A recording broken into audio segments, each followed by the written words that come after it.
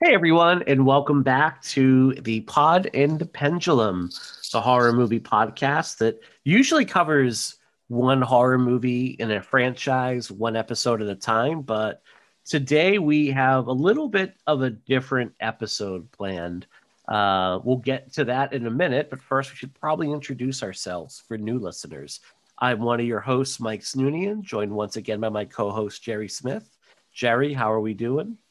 I'm doing really well. I hurt my back this week, but I have a pillow behind me, and I'm doing okay. I'm really stoked on this episode, kind of wrapping up all the Elm Street stuff.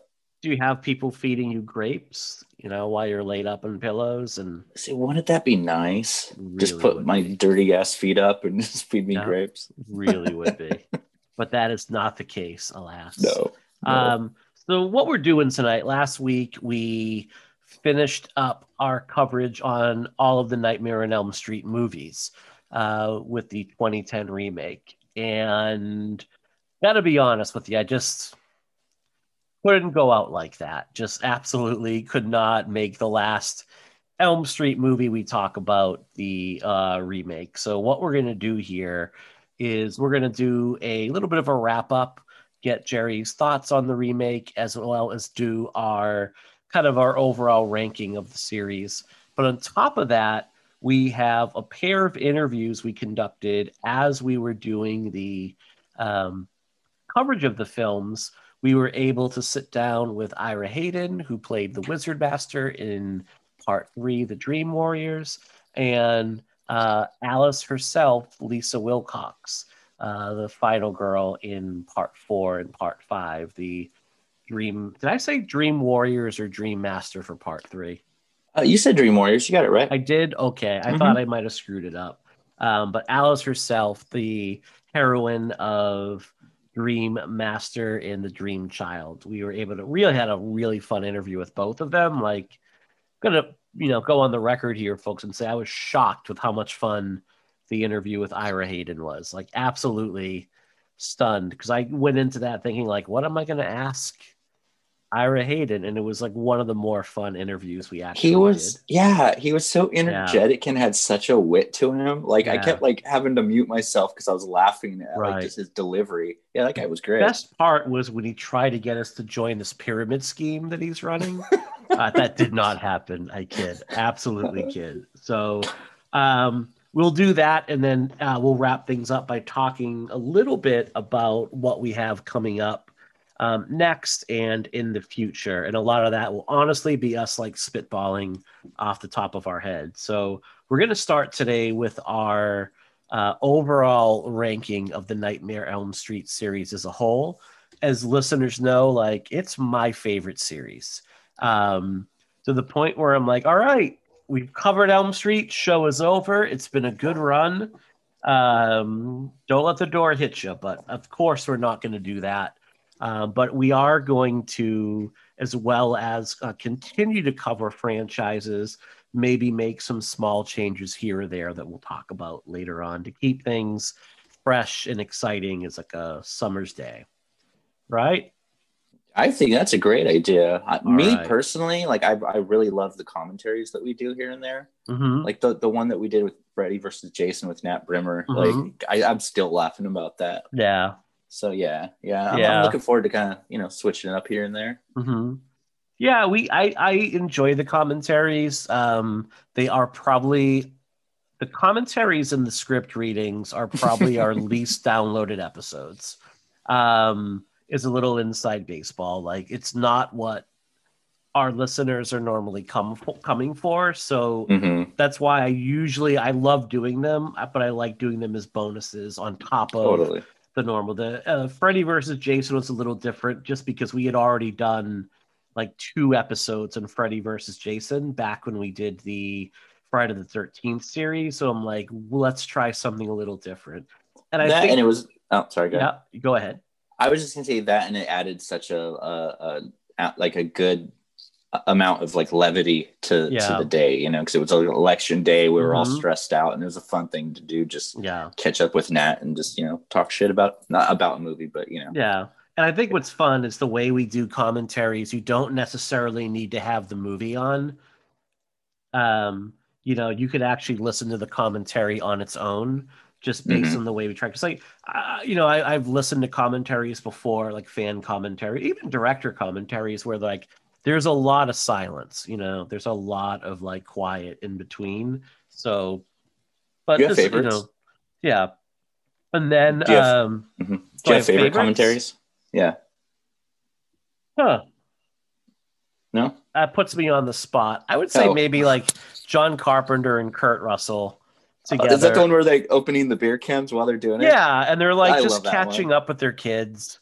I really like that because it has nothing to do with the movie Hmm. whatsoever. The Elm Street commentary with Wes Craven and the cast is also really good. Yeah, yeah, that's That's a good. really good one as My well. favorite So, ones are the Rob Zombie commentaries, just because hmm he sounds like he's so uninterested in being there hmm that it kind of adds this humor that's not supposed to be funny. hmm Like if you watch any of his Halloween movies with commentary, he's just like, It's funny because like you mhm. listen to his commentary on Halloween and I don't want to be there either. So it's really Oh as much god, as I like Halloween too.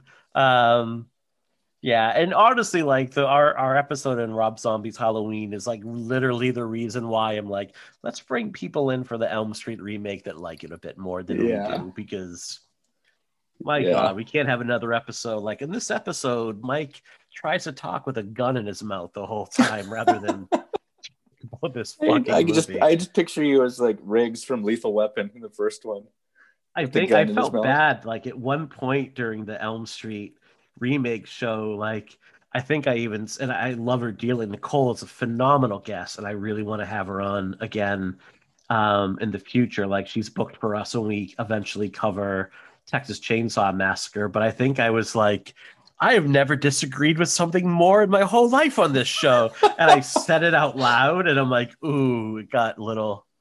Like it definitely got a little awkward for a moment there, but Yeah, yeah, I started to get fired up, because that movie just, it's like if there was an ultimate heel tag team of movies that we covered, it would be the Elm Street remake and Mandy. Like make them your bad guy tag team, and I'm your yeah. baby face trying to get through them.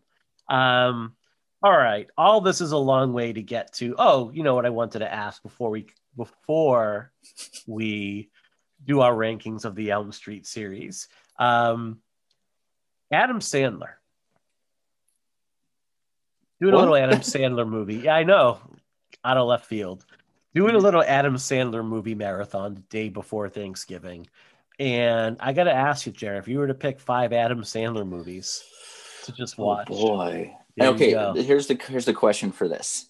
Is it going to be a family function or just, do you know what I mean? Like I would hate to recommend two of my choices, if your daughter is watching it with you. You know what I mean? I pretty much let her watch Okay. just about anything. So, Five? You well, said it's five? oh, you know what? Let's hear your choices first, and maybe I'd be like, Sure. oh yeah, I would have let her watch that. Okay. If 5 Adam Sandler films, I would pick Uncut Gems, Punch Drunk Love, Hubie Halloween. Let's see. Maybe Billy Madison hmm and yeah, Happy Gilmore. I mean, what Yeah. else is there? I definitely want to pick a grown-ups movie. Yeah, I would say for this, I'm going mostly light. So the 5 I'm going with, it as of right now, the 5 I'm going with are Billy Madison, which is a classic. It's just an Mm-hmm. absolute gem. It never gets old. Um, it just to me that movie just gets funnier and funnier every time I Mm-hmm. watch it. Thinking Happy Gilmore. Mm-hmm. Um, Punch Drunk Love for sure, which was the first movie you're like, oh my God, Adam Sandler can act. Holy shit. Yeah. And then I'm thinking like Wedding Singer, Ooh, yeah, which Wedding Singer's a is good one too. just There's like, also 50 First Dates. Have you heard of that one? Or I've have you heard watched of that one? that one, the one where like Drew Barrymore has massive head trauma and it's exploited for laughs, like basically. But my last choice would be The Water Boy, Ooh, see, I which forgot is, that existed. oh I man. don't even mean that as a diss. I just mean like I just forgot that Yeah. that was a movie.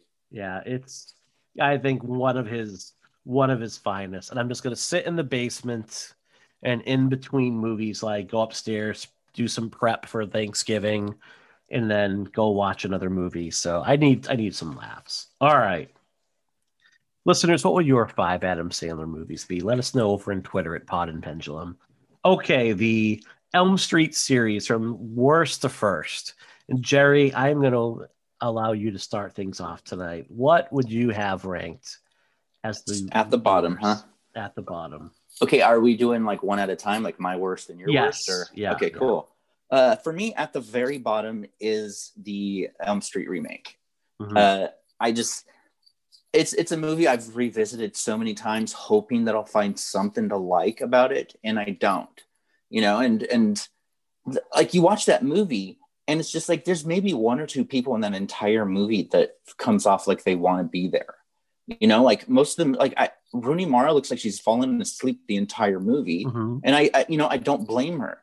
That opening sequence is way too long, and by the time we see Freddy, we're like, you know, it's the shortest Freddy ever. And I know like height shouldn't be an issue, but like when you have a villain that's supposed to be kind of, like maniacal and imposing, like you could kick Freddy in that movie and he would Mhm. go flying. It's Like like it's Vern just Troyer is Freddy Krueger. It's really exactly. And that's no offense to Jackie Earl Haley because I'm a huge fan of his other movies. I mean, Little Children's a movie I love, but it just seems like nobody wanted to be in the movie. The only people that tried to just give it 100%, God, drawing a blank. Al Gallner.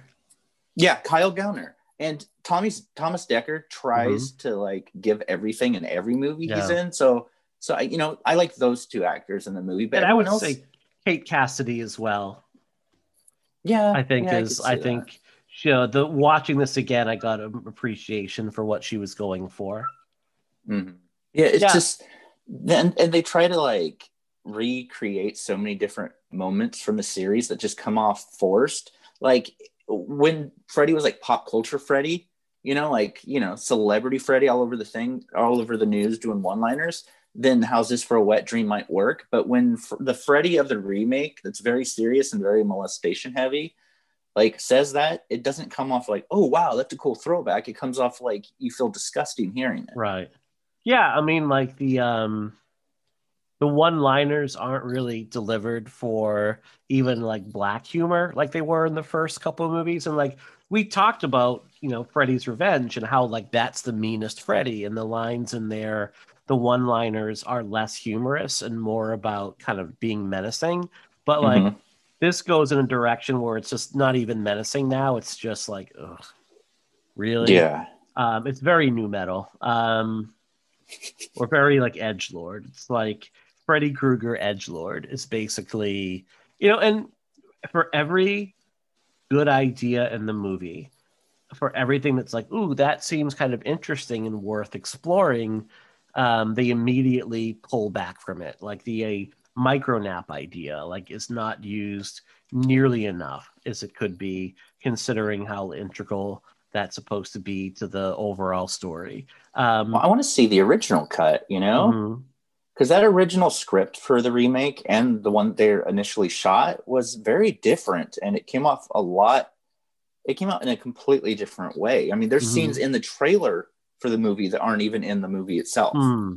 Like they reshot so much of that movie that Yeah. it's kind of like David Ayer's Suicide Squad, which is another movie I just don't like. But I could see you see that movie and you know that it started out as a completely different movie before reshots. Hmm. And I the writer of the remake, and I think Kyle Gallner, and plenty of people said that what ended up coming to screen wasn't what they kind of signed on Right. for. Yeah, and I think it's a movie that there was a lot of interference from above at Platinum Dunes, and this was Samuel Bayer's first feature film, and to date his only feature film. Um, and I read a bit last week talking about the movie, how he saw it as a business opportunity, not Mm-hmm. he turned it down twice, and then he said what finally convinced him to take it on was an email he got from Michael Bay saying, if you do this, here are some other opportunities you'll have. And he's like, I saw it as a really good business opportunity. And Mm-hmm. that's just not a place that, and look, at the end of the day, these things are jobs. Like if Rooney Mara wasn't in love with playing Nancy Thompson and she doesn't hold the character is in higher regard as we as fans do, that's okay. Like it's a job, you know, but it just doesn't make for like a real watchable movie, you know. Mm-hmm. And we talked about Freddy versus Jason and like Ronnie Yu not really being a big fan of either Friday the 13th or Nightmare on Elm Street. But what he did was he looked at it and said, well, what can I do to make it interesting? And he brought things that he did love into that project.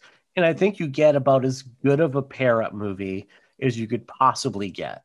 And it Mm-hmm. was definitely helped because you had Shannon and Swift writing a script, from the perspective of two people that really love and know both series. And this was just like, this movie will open up at number one at the box office and it will be guaranteed to make at least 3 times its budget. Ergo, we have to make this movie. Mm-hmm.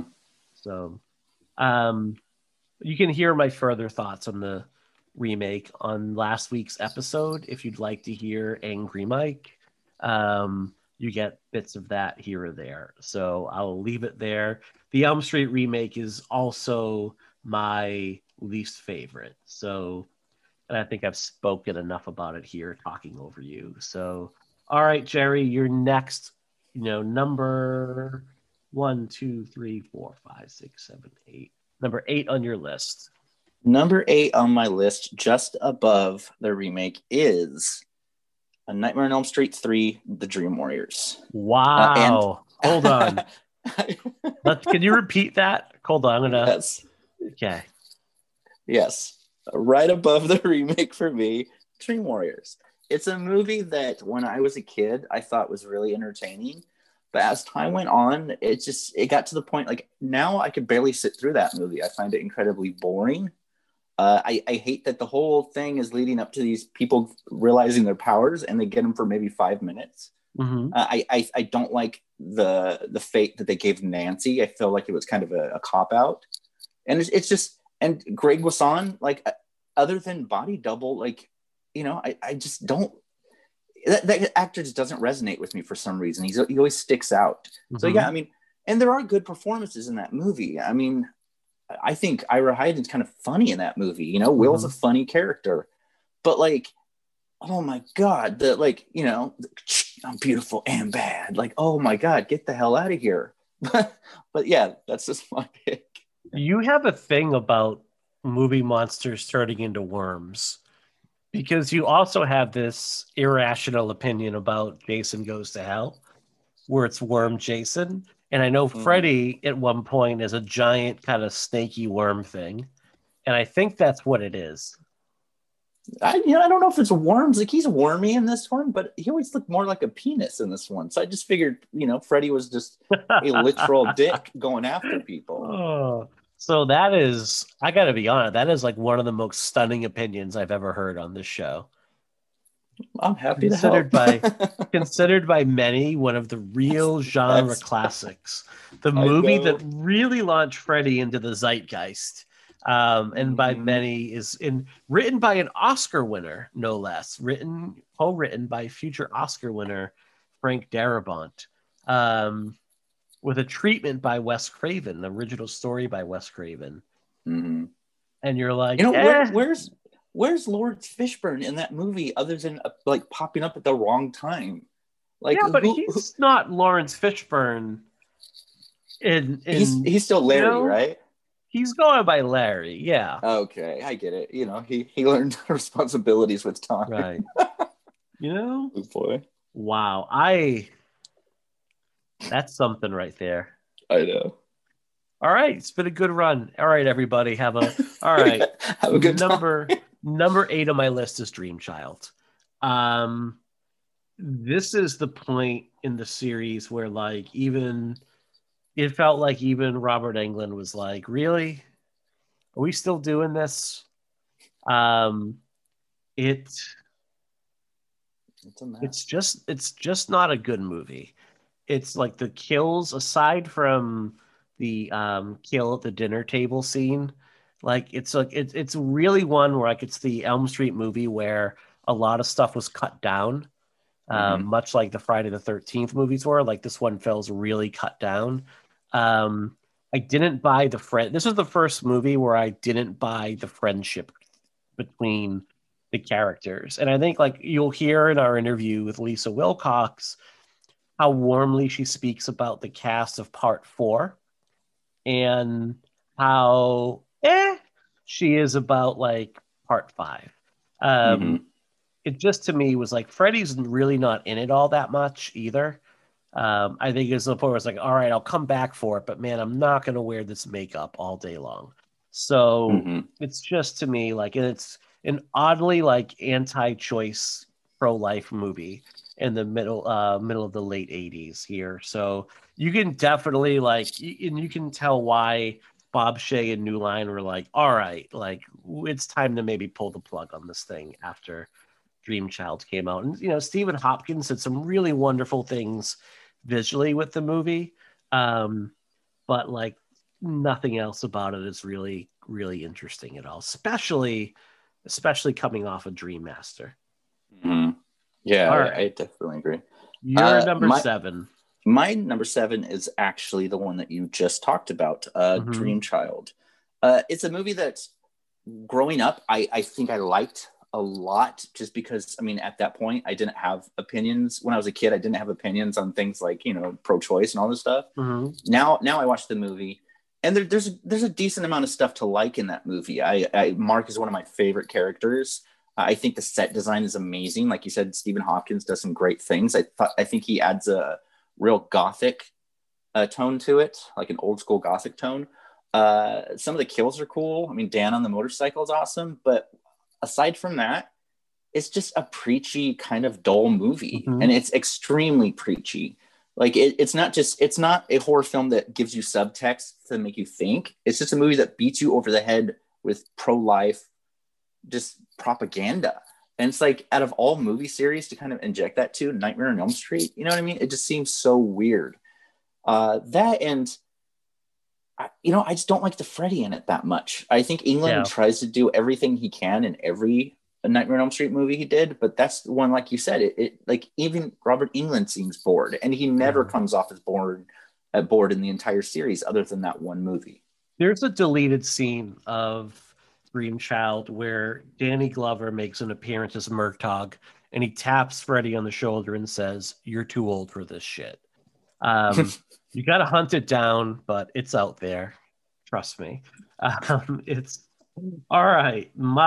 So this is the point where I say for my number 7. Now, this is the point where I say when it comes to the Nightmare on Elm Street series, aside from the remake, there are no poor movies overall. And the gaps from like my 1 to 6 are pretty, there's a little bit of a gap there, but like I find everything but the remake really rewatchable overall.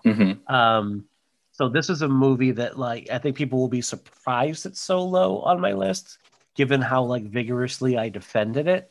But Freddy's dead.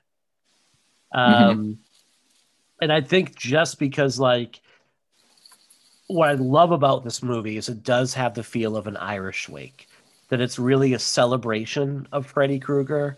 It's really a celebration of the series as a whole.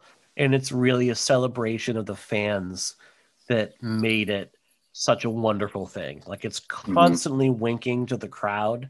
And it feels like a by this point, like they knew, like we can't make Freddy Krueger scary anymore. Like just in this current version, we can't do it. Mm-hmm. But it's winking at the crowd, and it's like a Looney Tunes cartoon. It's come to life. I think England is definitely rejuvenated in this one compared to part five, knowing that at the time it was supposed to be the last movie. Um, Rachel Talalay's direction. Mm-hmm. You get that John Waters influence from her. And you can get that she's like, this is my first chance to step behind the camera, and I'm going to do everything I can with it overall. I think where it's Mm-hmm. a little bit lacking is like part five, like, and I like the cast in this movie, but I don't think they're quite as tight knit as you get through parts one through four. Um, and I think what moved it down, like rewatching these all so close together, what moved it down the list for me, because it was originally higher on my list heading into the rewatches. The finale, like for this supposed to be Freddy's final death. And it Mm-hmm. really kind of is for the original series because New Nightmare is a different animal. Mm-hmm. Um, it's like it basically takes place in the supply closet.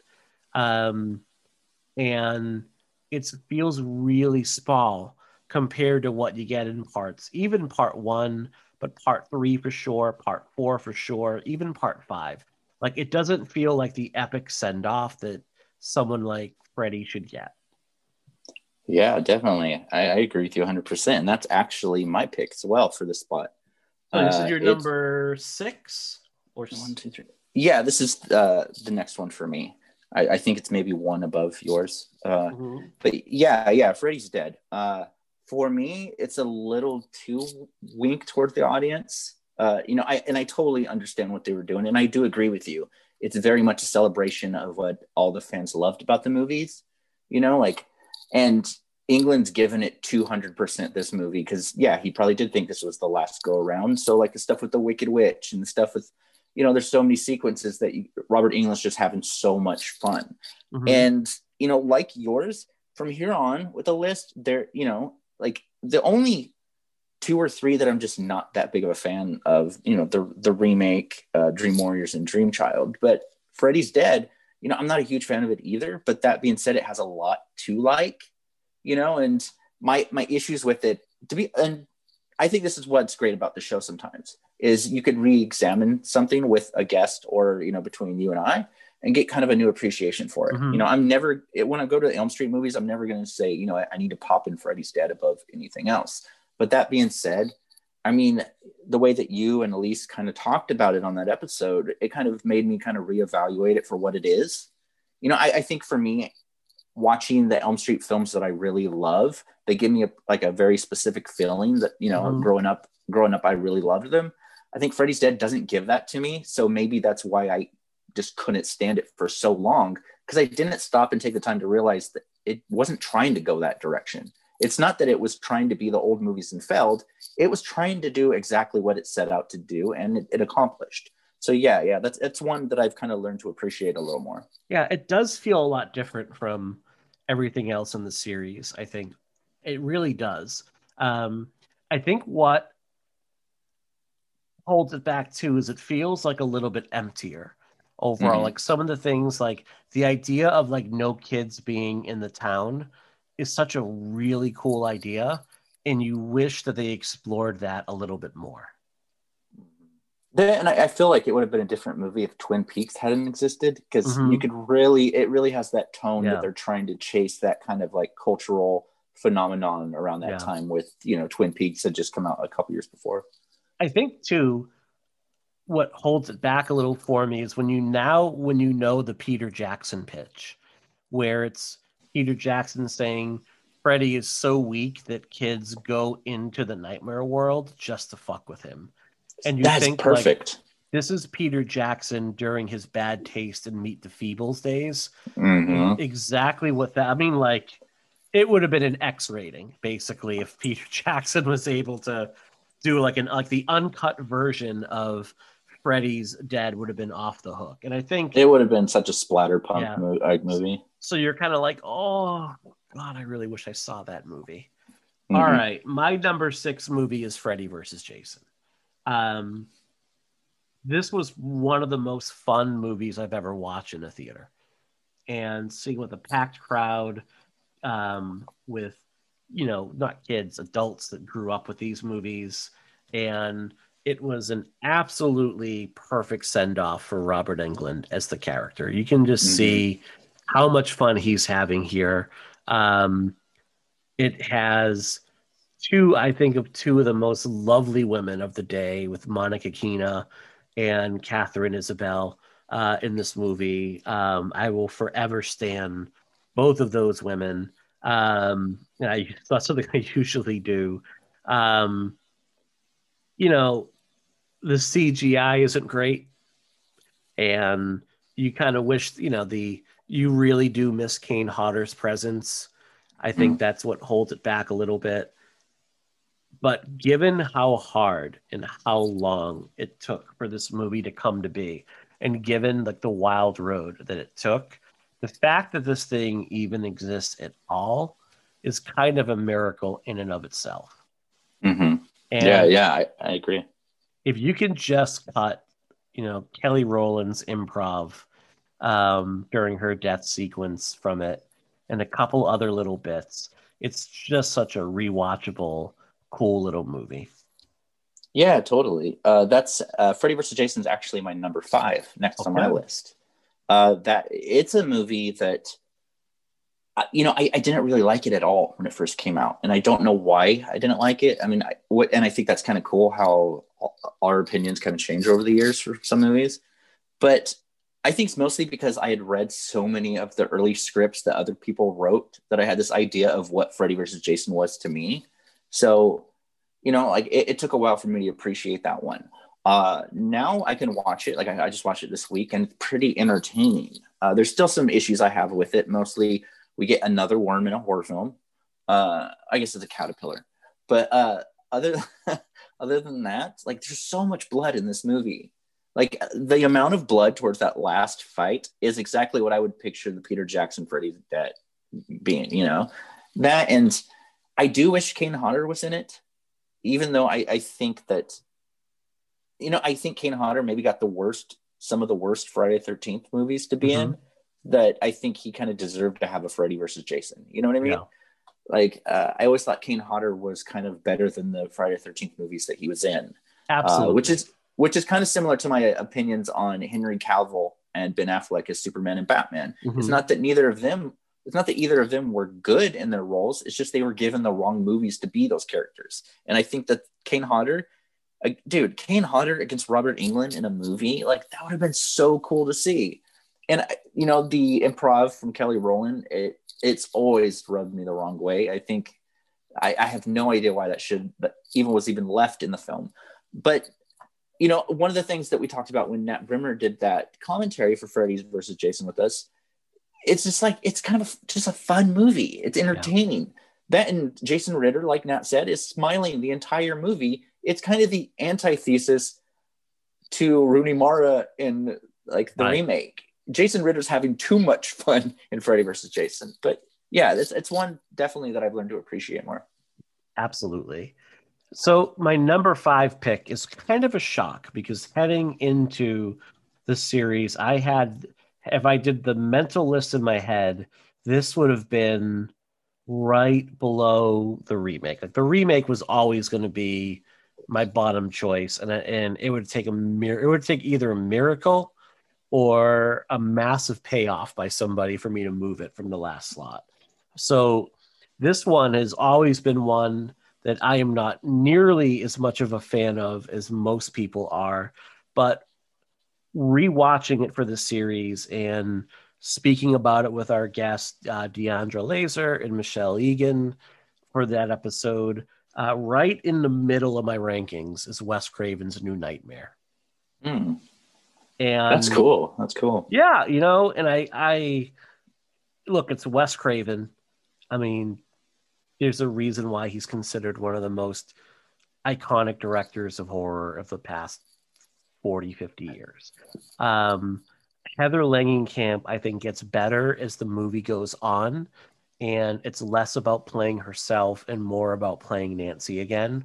Some of the things I really enjoyed on this rewatch was John Saxon, and how the movie slowly becomes more dreamlike and more ephemeral as it kind of moves towards its climax overall.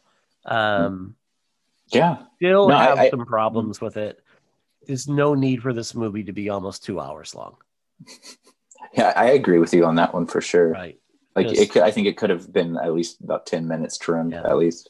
It gets a little bit up its own behind at times. I do like Bob Shea with an office full of Freddy memorabilia. I really wish that he broke out like the leather daddy outfit from part 2 for it. Right. But, I get a kick. I mean, like, can you picture how many studio heads can you picture like cameoing in their own movies? The movies they're producing. I think what holds it back for me a little bit is it just feels too small for me. Like things that should play really big, like Freddie or Robert Englund in the studio, with all the fans around, like that plays like too small of a scene for me overall. And I know like you should critique a movie for like what's presented, not what you wish it presented, but I still think the way I would have gone would have been Robert Englund wrestling with his own success and perhaps typecasting, and what the movie meant to him and what playing Freddy meant and did to him psychologically, and then bringing this monster to life. The fact that he just like disappears about 2/3 of the way into the movie is still bizarre to me. No, totally. I agree with that 100%. Much greater appreciation for what it did. And it does, like, I think what I really like is that it calls back to Craven's original movie in really smart ways that don't detract from or make you think like, oh yeah, I like when they did this in the original movie. They just did it a lot better. That's what the remake does. The remake is constant callback to the original, but it never ups the ante on what the original did. No, totally. My number 4 is actually New Nightmare. Same movie you're talking about. I love this movie. I've always loved this movie. I do have a couple issues with it. I think the Robert Englund thing that you mentioned, I think is one of them. Like he just kind of disappears out of nowhere, and you never hear from him again in the whole movie. The amount of people during the talk show thing, I could totally see that. I mean, this is Freddy Krueger. The whole place would be packed, and there'd be a line, a mile outside the door. But what I do love about the movie is that it starts out for the first half basically like being nothing like the Elm Street movies. And that second half, once things get going, you kind of feel that familiarity of being in an Elm Street movie. It's like building up to a return to form. But I think one of the issues that maybe it has is that Craven really wanted to get something kind of close to the original. But what he didn't realize, and this is why it didn't resonate for a lot of people at the time, is that we had already gotten used to the way that Freddy evolved. And while I'm not a super huge fan of the one-liners and the kind of like splat stick stuff that he did in the later films, that's very much who Freddy was for so many movies. So to kind of strip the character away from that and have the same person play in it that kind of relished at being that kind of maniacal, jokey Freddy, I think did the movie zero favors. Like fans wanted to see another Freddy movie, like, 4 or 5 and Freddy Dead or Dream Warriors, and I like the movie. In fact, I love the movie, but it does take a while to get going. And I do agree that it could be a little bit shorter, like 10, 15 minutes. But when it does kick into the Elm Street approach, the last half, I think it's really cool. The stuff between Saxon and Langenkamp, I think is great. I think maybe Miko Hughes could have used a little more direction in terms of like scaling it down at time. But other than that, yeah, it's one I really appreciate. Yeah. And that's kind of like why I enjoy doing the show, is because I get more appreciation for things that didn't really resonate with me before. All right. My number 4, and 1 through 4 were really, I mean, like 2, 3, and 4, you could swap positions depending on my mood of the day. Mm-hmm. There's very little that separates my top 4 picks overall. But I'm going with A Nightmare on Elm Street Part 2, Freddy's Revenge. Ooh, that's good. I know that, it's like, oh, it broke the rules of the series. Like, there were no rules. There was only one movie before Mm-hmm. it. It's such a fascinating exploration of queer themes in the mid 80s Mm-hmm. overall. And I think it's the meanest Freddy Krueger that we ever got. Mm-hmm. Yeah, no, totally. The humor that's there is just meant to hurt. It's really meant to poke and prod. Mm-hmm. It's a movie that just goes for it in some really wackadoo ways overall. And I love the friendship between Grady and Jesse. I Mm-hmm. love this idea that, like, Grady kind of knows that something is up with Jesse, but he's really accepting of him. And he's such an awesome friend. And, like, I don't know, man, the dude who plays Grady is just so good. Like, he just absolutely rules every moment that he's on screen. Yeah, yeah, I love So, Robert Russler in that movie. and God, the effects in that movie. The effects in that movie are just absolutely top notch. Like the pulsating brain, well, everything, I guess, except for the hellhounds. Um, but you can't have. And I think that the pool scene is one of the coolest sequences in all of the Elm Street series. It's also, I think, one of the scariest Yes. scenes in the whole series. Mm-hmm. Freddy's Revenge, Nightmare on Elm Street 2 is actually my number 3 next to my list. Mm-hmm. I think that it's I think the darkest Freddy that we've gotten.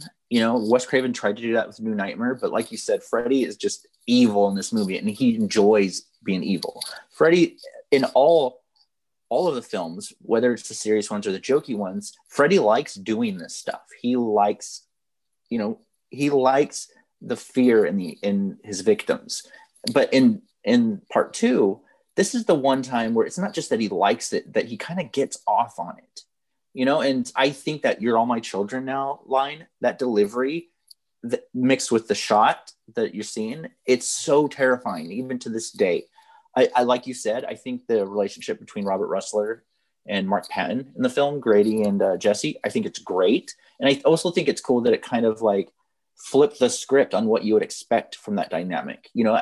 When you first meet Grady, like, he's kind of a dick. You figure that's going to be Jesse's kind of like arch nemesis in school. But very quickly, like, they become best friends, and we see like this kind of dynamic that we don't really get in a lot of films. And And just like, are you mounting her on a nightly basis? Like, some of the lines he gets her. Yeah, and the thing is, like, I don't think the character of Grady gets as much appreciation as he should, because he's very much a jock character. Mm-hmm. But there isn't a single moment where he kind of looks down at Jesse for Jesse being exactly who he is. In fact, all that when Jesse's going through hell, like, Grady actually takes care of Jesse and, ends up getting killed because of it. Mm-hmm. He cares about his friend very much. And I think the effects are amazing, especially the chest scene in Grady's room. Mm-hmm. Like, I could watch that so many times. It's one of my favorite effects sequences in the entire series. I think, the thing about the roles, it never bothered me because, like you said, there's only one movie. It's like everyone picking apart the beginning of Friday the 13th 2. There were no Jason roles when the second Friday the 13th movie came out. There aren't no roles set just from one movie that Wes Craven did. I think if maybe 3 or 4 or 5 had kind of twisted the rules, I can understand people being pissed about that because the characters and the story's established. But in Freddy's Revenge, there are no rules. And I think that Jack Shoulder brought this very maniacal approach to the film. And yeah, I love that one. Yeah, absolutely. My number 3 is Elm Street 3, The Dream Warriors, which up until now, I kind of wrestled with this or the original being my top pick. And this actually moved down a little bit for me overall. Still wildly entertaining. Like, I just don't get what you're saying with the, like, it's boring. Some of the best kills in the whole series. I mean, the fucking Puppeteer series, the Puppeteer move, the puckering arms, the welcome to prime time, bitch.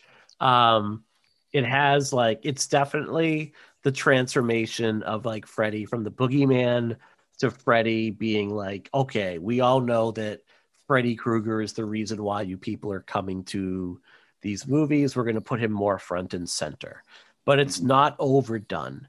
And I really love, like, I think one of my favorite lines of the whole series is like is Tina's nightmare, or Kristen's nightmare, when she's like talking to her mother and you hear off screen like, hey honey, where's the bourbon? And then like a minute later I said, where's the fucking bourbon, bitch? I just love that whole sequence is like terrifying and hysterical at the same time. Yeah, Craig Wasson is kind of like a wet sponge. Like he's, I don't understand why the movie made him such a focal point and why Mm-hmm. he gets all of the story beats that really should have gone to Nancy. Yeah. But whatevs, it is what it is. It expands the mythology of Freddy in some really interesting ways, by introducing the mom, and the son of 100 bastard maniacs. Um, the cast is spot on. You really feel the camaraderie between them. You feel it when they're looking out for one another. Um, it's a really wonderful movie. And to me, like, it is, this and my next choice are really emblematic of like when you think of what the Elm Street series is, like these two movies like really stand out is like the franchise distilled. Mm-hmm. Yeah, I mean, dude, there's so many fans of the series that agree with Mm-hmm. you 100%. Like, I've talked to so many that even list Dream Warriors as a number one. Mm-hmm. It seems like it just latched on to so many people. Yeah. Let's see. Next on my list, on number 2, is the original A Nightmare on Elm Street by Wes Craven. I know people are going to be like, what the hell? This is not your number one, but it's not. I love the movie. It's great. But I mean, my number one, I just love more than this one. I do think the original is a bona fide classic. There's no arguing with that. In fact, I think it's one of just the most perfect films in horror. God damn this dog. But anyways, yeah, I think Wes Craven created something really unique. I think he created something very deep that maybe the jokey Freddy kind of took that out of it. Wes Craven had a lot to say about sins of the parent, coming back on the children, or a lot to say just about like the alienation that children feel, teenagers feel from their parents. I think there's a lot of really heady kind of statements in it. And I mean that in a good way. I think it's one of the best examples of the power of horror, where you could tell these very deep stories and very subtext heavy stories without beating people over the head with it. And I think that's what Wes Craven was great at doing, whether it's this film, People Under the Stairs, or even he returned kind of to the sins of the father, come back to harm the children thing in, My Soul to Take. Wes Craven had a lot to say with his films. And I think A Nightmare on Elm Street, though we now in 2020, we think of Freddy and Robert Englund, but I think Wes Craven in the first film, he really made something that stands the test of time because of how impactful it is. Yeah. My number 2, and this shot up the list during the rewatch, is The Dream Master. Mm-hmm. What a fun movie. I mean, it's the movie that kind of tips the scale, from like Freddy is scary to Freddy is a comedian. But my God, this movie is like visually striking. Rennie Harlan just kind of like lobbied hard to get it, and he put every single bit of himself into this movie. It's got these wonderful flourishes, like the 4 slash marks in the high school locker, which story wise doesn't make a lick of sense, but who cares? It looks cool. It's got some of the best kills in the series, with like the cockroach scene, like Debbie and the cockroach. Like, oh my fucking God, that still gives me the creeps every time I watch it. It gives us Alice, who I think might be the most underappreciated heroine in all of horror movie history. It gives you Rick, kung fu fighting, man. It's just like, it's so much fun. And again, like, this is Freddy at its height. This is MTV Freddy. This is Freddy on the lunchbox. This is Freddy on pillowcases. This is Freddy on posters. This is who, and Robert Englund knows it. And he knows it, and he just goes and goes and goes. And I think Brian Hegeland's script is fantastic. My God, I love this. I really rewatching this movie for the series that we're doing here. Like, I really came to really love and appreciate this movie. And I'd say, like, if I was gonna put on any of the Elm Street movies in the background for like a party with friends, this is the one I would pick every time. No, totally. The Dream Master, Nightmare on Elm Street 4, that's actually my number one. It's the first Nightmare on Elm Street film I ever watched. I think it's the one I've seen the most. And it's magical. It's everything that you would want from a Nightmare on Elm Street film. The sets are fantastical. The makeup is amazing. The whole Steve Johnson effect that he did with the chest at the end is so awesome. The kills are great. I mean, even if on script Rick was supposed to have a legitimate, karate fight with Freddy, and they didn't have the budget for it on the day, so he's basically fighting an invisible opponent, I still love it. It's also one of my favorite things about the Nightmare on Elm Street series is that when they have songs in the movies, they really get good ones. Whether it's the Goo Goo Dolls song from Freddy's Dead or the Dawkins song in Dream Warriors. This one, the Drama Rama song. Yes. Like, I will never not have that song stuck in my head after watching this movie. Like, dude, I love that song so much. And it's everything that you would really want from this movie. My only bummer about it is that how quick they kill off, Joey, Kincaid, and Kristen. I understand why, because it moves the story along, and but it's also a movie about empowerment, about finding yourself, about taking everything inspiring that your friends and your family do for you and kind of creating your own power out of it. And I do think that Alice, and this might be a little controversial for fans of the series, I do think Alice is my favorite character in the entire series, including Freddy. I just love Alice's journey in this movie. She goes from a wallflower to someone who's kind of taken ownership of her own fate and her own power. And I think Rennie Harlin is one of my favorite directors anyway. I mean, I could watch that whole 10-year span of his career, like this, Die Hard 2, Cliffhanger, Long Kiss Goodnight. Like, Rennie Harlin is a great director. And I think that it's those touches that Harlin added to the film that really helps make it magical. That and a dog pees on Freddy. Like, it's what's not to love about this dog one. named Jason pees on Freddy. And just think about being Rennie Harlin and looking James Cameron in the eye and saying, how does Freddy come back this time? A dog pisses on his grave. I love that story. God love him. My number one is the original, Wes Craven's Nightmare on Elm Street, 1984's. I mean, we talk about how John Carpenter's Halloween is a perfect movie. A Nightmare on Elm Street is a near perfect movie. And there, some bits don't hold up quite as good. I can't think of who plays the mom now. I'm so tired. Like, Ronnie Blakely. Yes, thank you. Like, my eyes are closed right now and I'm ready to nod off here.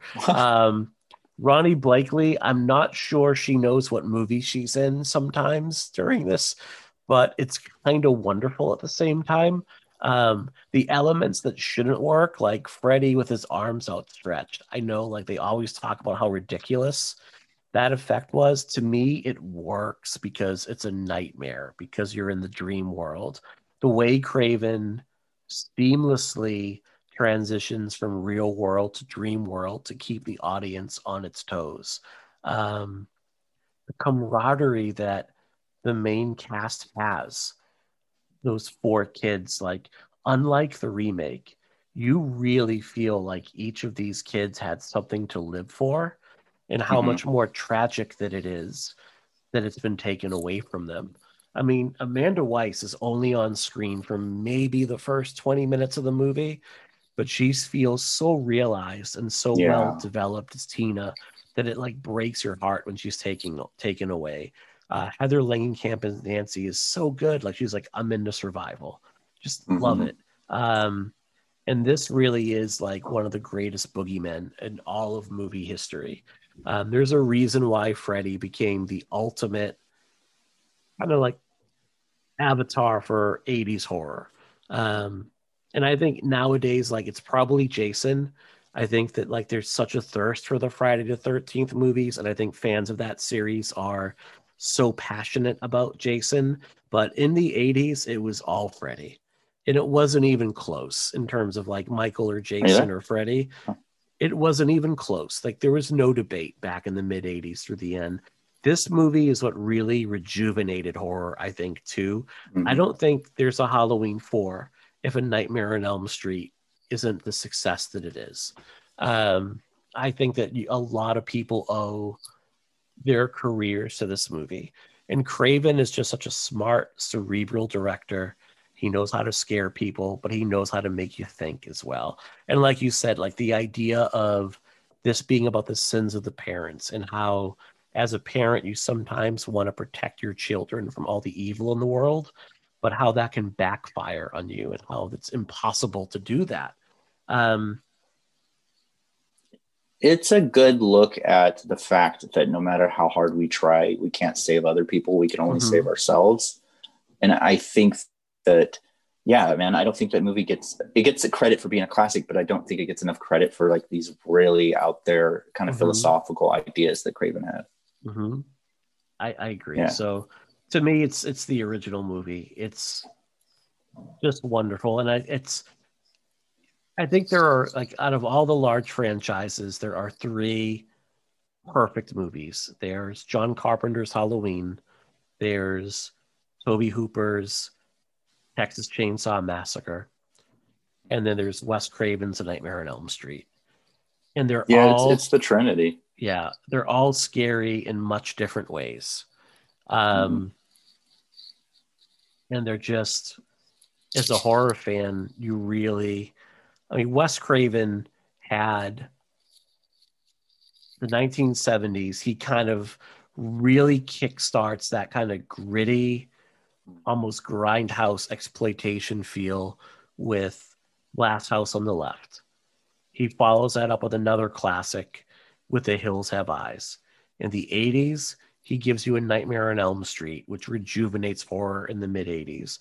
And then in the mid 90s, he rejuvenates horror again with Scream.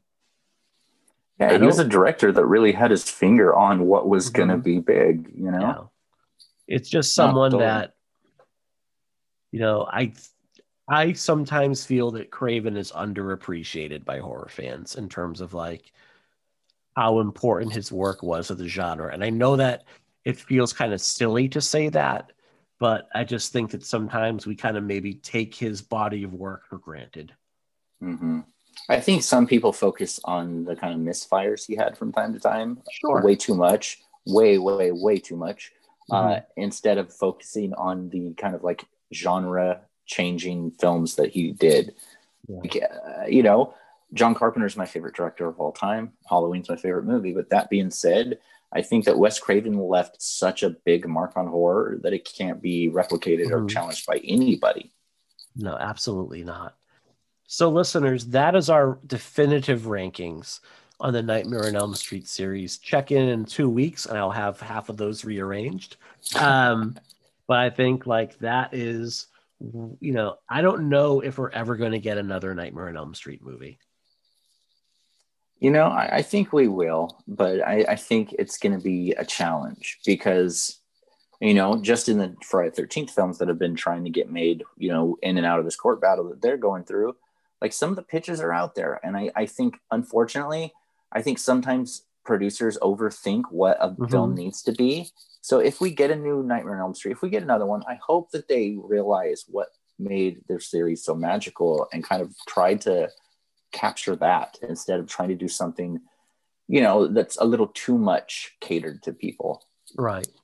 Yeah, you don't want to have like you don't want to have a movie by like boardroom committee. Like, how many demographics can we bring in to this Yeah. movie overall? But to me, it's my favorite franchise. It's really the franchise that solidified my love of all things horror. I there's really, again, in the original series, and I would put the original series, everything up through Freddy versus Jason, there's not a bad movie in the bunch. All of them are going to have like rewatchability, and you cannot say that about every single franchise that we've covered. Like, I will probably I'll watch Jason Takes Manhattan one time because I just got the box set. Mm, I'm never gonna watch Halloween Resurrection again. You mm-hmm. know, I'll have to rewatch some of the Texas Chainsaw movies because we're going to be covering them at some point. But it's going to be like the little kid that has to eat his vegetables at the table. I'm certainly not going to like it. You know, like Scream Factory had, Texas Chainsaw Massacre: The New Beginning on sale during Yeah. October, and I'm like, Patreon money, I'm going to use some of that to buy that Blu-ray because I know that at some point we're going to be covering that series. But I'm like, my God, this is not $20 well spent. Um, Yeah. so, It's but a I would doozy. rather it's, what were you thinking, Kim Henkel? But with the Elm Street series, like everything is rewatchable just about in this series. So sad Yeah, to I'm see quite it fond of it. go. Sad to see it go. We have put another franchise to bed. And up next, we're going to be covering Urban Legend, which, I enjoy that movie. It's a lot. I actually enjoyed a lot more rewatching it again. I don't think I realized how many people like adore the original Urban Legend. Like people love that movie. See, I'm excited to talk about those movies only because, like the Scream movies, I'm not a fan of any of them. Mm-hmm. Not in a like I'm mad that they exist way, but just they never did anything for me. Mm-hmm. So I'm really stoked on those episodes and kind of You like hearing what people have to say about are definitely a slasher purist. it.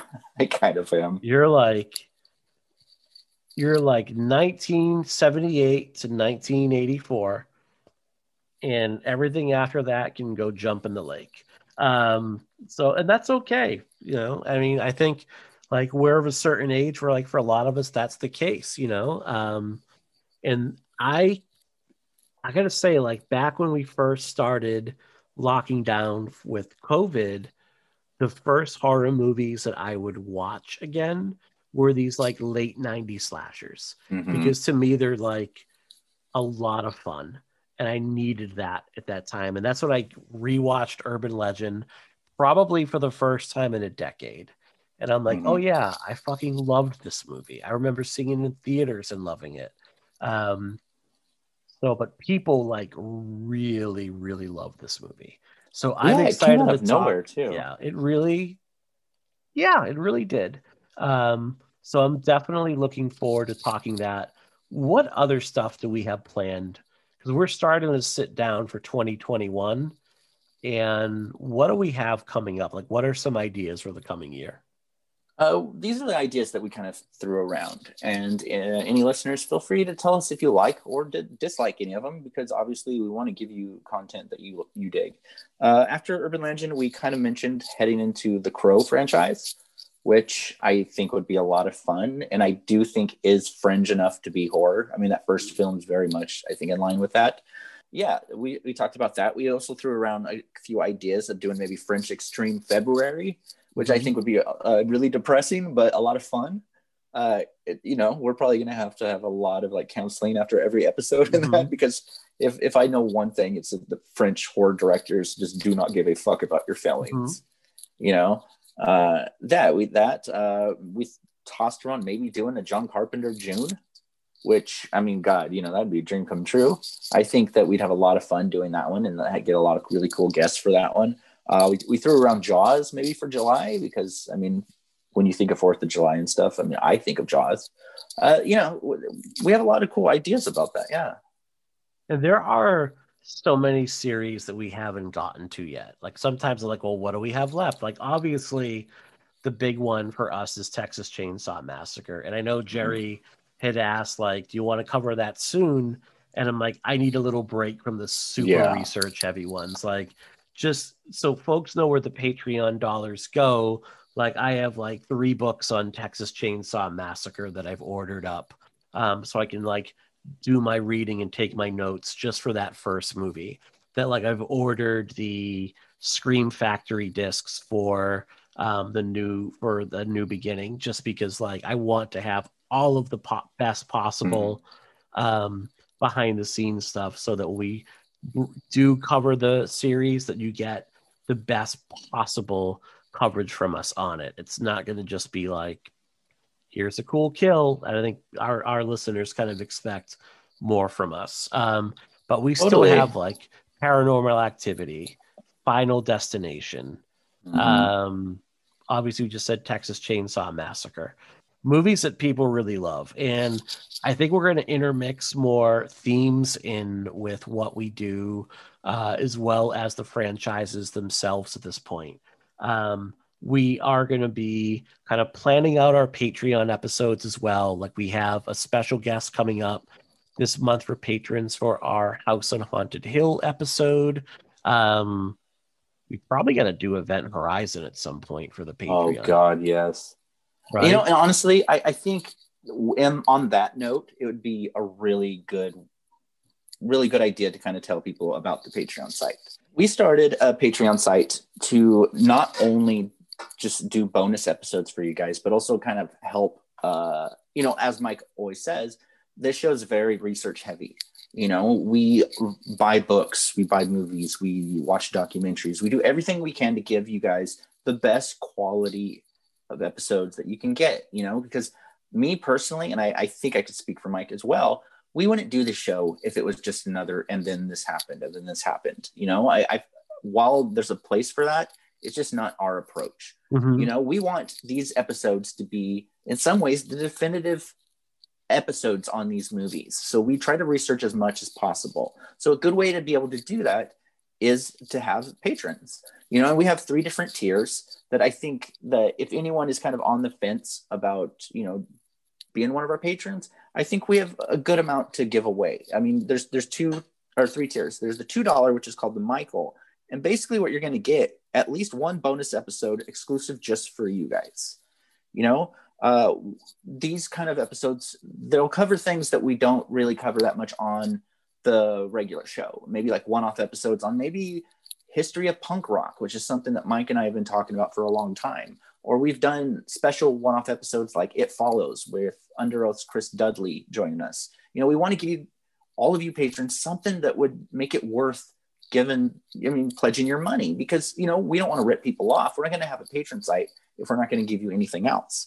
And then at $5, we have the Jason, which basically gives you, what does it give you, Mike? It gives you the bonus episodes. And also we'll start having some merchandise coming, some like stickers, some pins, and some things like that will be coming your way as well. And then when you get to the $10 tier, you get all of those. You get the bonus shows, you get the like little merch that we do, and then you also get access to our show notes, which basically are almost like mini essays at times. So you get to kind of see how things are put together. Now, I think we need to start doing a little more for people overall. And I think Mm-hmm. like a lot of people, like Jerry's extremely busy. I don't know how I'm, to be quite honest, folks. I don't know how the fuck I'm getting through each day at this point. So it's basically one foot in front of the other. I will Mm-hmm. say, like, doing this show is one of the things that keeps me going, and I want to be able to like deliver more. You'll also, starting in January, we're going to space out when people get the Patreon episode. So if you're part of that $10 tier, you'll get it the day that it comes out. And then if you're part of the $5 tier, there'll be a 48-hour delay on it. And if you're in the $2 tier, it'll be like probably a 4 or 5 day delay. So people that are giving a little more are going to get access to the stuff right away. All the tiers also include access to our Slack channel, where we kind of have like talks with our listeners overall. What are you listening to or watching? And watch What do you parties have too. coming up? We're going to start doing some watch parties. I ordered horror movie Trivial Pursuit to kind of like play that online with our Slack channel. And I think I was scammed because it has not arrived and it does not look like it's a real site. So Oh, I Lord. have to get my money back on that, and then I'll order it from a more reputable source. Um, Well, I mean, basically what we're saying is this. We appreciate you listening to our show, the regular show. We appreciate it so much. And if you feel inclined to pitch in, at any of the 3 tiers for the Patreon site, we want to give you as much content that would make it worth your time and your money. Because in 2020, this world's a hellscape. So we understand that, money's tight for a lot of people. I mean, God knows I'm right there with you. So if you have money that you feel led to kind of pitch in to the show for the Patreon site, we want to give you as much content as possible. So that's what we're looking forward to doing. Yeah. And I'll say this, it's 2020. All right, everyone. I am very, very sleepy right now. I feel bad because I feel like I'm nodding off here a little bit. So we are going to end our show with a pair of bonus interviews that we conducted early on in the series. And actually, what we did, our patrons got access to these interviews first. So if you're a Patreon, if you've already listened to them and you're like, I'm good, go do something else. Go listen to me on the new Halloweenies episode where I talk Jason Goes to Hell. But otherwise, stick around because we have interviews with Alice herself, Lisa Wilcox, and the Wizard Master, Ira Heiden. And we will be back next week with our Urban Legend. Oh, God. I'm going to redo this part. But we'll be back next week starting a new series of Urban Legend. In the meantime, please subscribe, rate, and review. Every time you leave a review, it helps new listeners find us. Follow us over on Twitter at Pod and Pendulum and our Facebook group, Pod and the Pendulum, over on Facebook. Thanks very much, all, and have a great week. It's okay. Man, I hope I pull through. It's all right. So I'm good to go. Are we all ready to jump in? Let's do it. And Ira, do I pronounce your last name Heiden or Heiden? Heiden. Heiden. Okay, great. Jerry, you were right. All right. Yes, like the famous, I don't know if you guys remember in the 80s Olympics, Eric Heiden won 5. Yeah, I used to tell everybody he was my cousin. Anyway, it never got me. Oh. It's not fair. All right, you good? Let's do this. Okay. I am the Wizard Master. Hey everyone, and welcome back to a little bonus focus as we continue our coverage on the Nightmare on Elm Street franchise. We want to kind of bring you some of the folks that made the series happen, and we are really excited tonight to speak to the first of our guests. But I guess first, I should introduce my co-host. That would probably be a good thing to do. So, Jerry, you old sack of crap. How are you? I'm doing, right? Woo, tough room. I'm doing pretty good. It's burning hot where I am, but I'm dealing with it. My AC's not working that well. But are you and your family safe? We're safe. Definitely the air needs some improvement. Mm-hmm. It feels like I'm in a Brian De Palma movie right now, going outside. Everything is so just foggy. It's hot. It's sweaty. It's gross. Yes. And we're really excited to be joined by cousin of 5-time Olympic gold medalist. That's right. Eric Heiden. Yeah, that's right. So we're really excited to be joined by the Wizard Master himself from A Nightmare on Elm Street Part 3, Dream Warriors. We have Ira Heiden. Heiden. Oh, look at you. Wait a minute. Did I get it wrong after just asking? Yes. Holy crap. I was so concerned with making jokes that I... Oh, man. The pun and the pendulum. Okay. All right. We're gonna leave that in. We're going to leave in me getting absolutely walloped by Ira Heiden, our guest, within 2 seconds of him coming on. Ira, how are you? Man? I'm good. Just surviving here in LA, everyone's healthy, thank God. Trying to beat the heat. It's nuts. How is the industry out there? Are things starting to ramp back up a little bit again, or is it? Yeah, they are starting to come back to life, which is a good thing. I had a role rolling into the new year, started getting some work and stuff. And then, man, everything shut off in March, and it's been nothing. So, thankfully things are starting to ramp up, and everyone's taking their precautions and doing what needs to be done and getting their temperatures checked and everything, and getting back to work. I saw that PSA that all of you Elm Street alumni did for the COVID thing earlier today. That's pretty nifty. That was pretty cool, right? Yeah, definitely. What is it? It was cool. It's basically like a PSA, all kind of about taking the whole masks and COVID thing seriously, and it had so many of like the alumni from Elm Street all come together, kind of like this play on the Elm Street kind of jingle, but with lyrics having to do with COVID and mask wearing and stuff. Yeah, it was pretty cool. Yeah, that's really cool. 1, 2, Freddy's coming for you if you're not wearing a mask. Those kinds of stuff. Basically, yeah. Actually, so I mean, go ahead. No, you first, Jerry. No, I was just going to say, like, thank you so much for being a part of this. Like Tommy Hudson is a friend of the show. And we were, like, after we stopped recording an episode with him, we were talking about, we had this idea of doing these side episodes with a lot of the people that really just made the series magic to so many fans. And your name was one of the first that came up. And Tommy was like, well, I could put you in touch.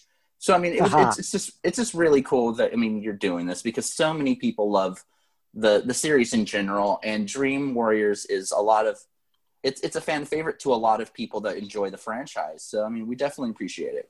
A lot, of course, you guys. I really was a young inspiring actor, came out to LA and got a few gigs, got my SAG card, and then I remember auditioning for this movie and ultimately landing the role, and I had no idea that 33 years later, it would be just as big as it was back then.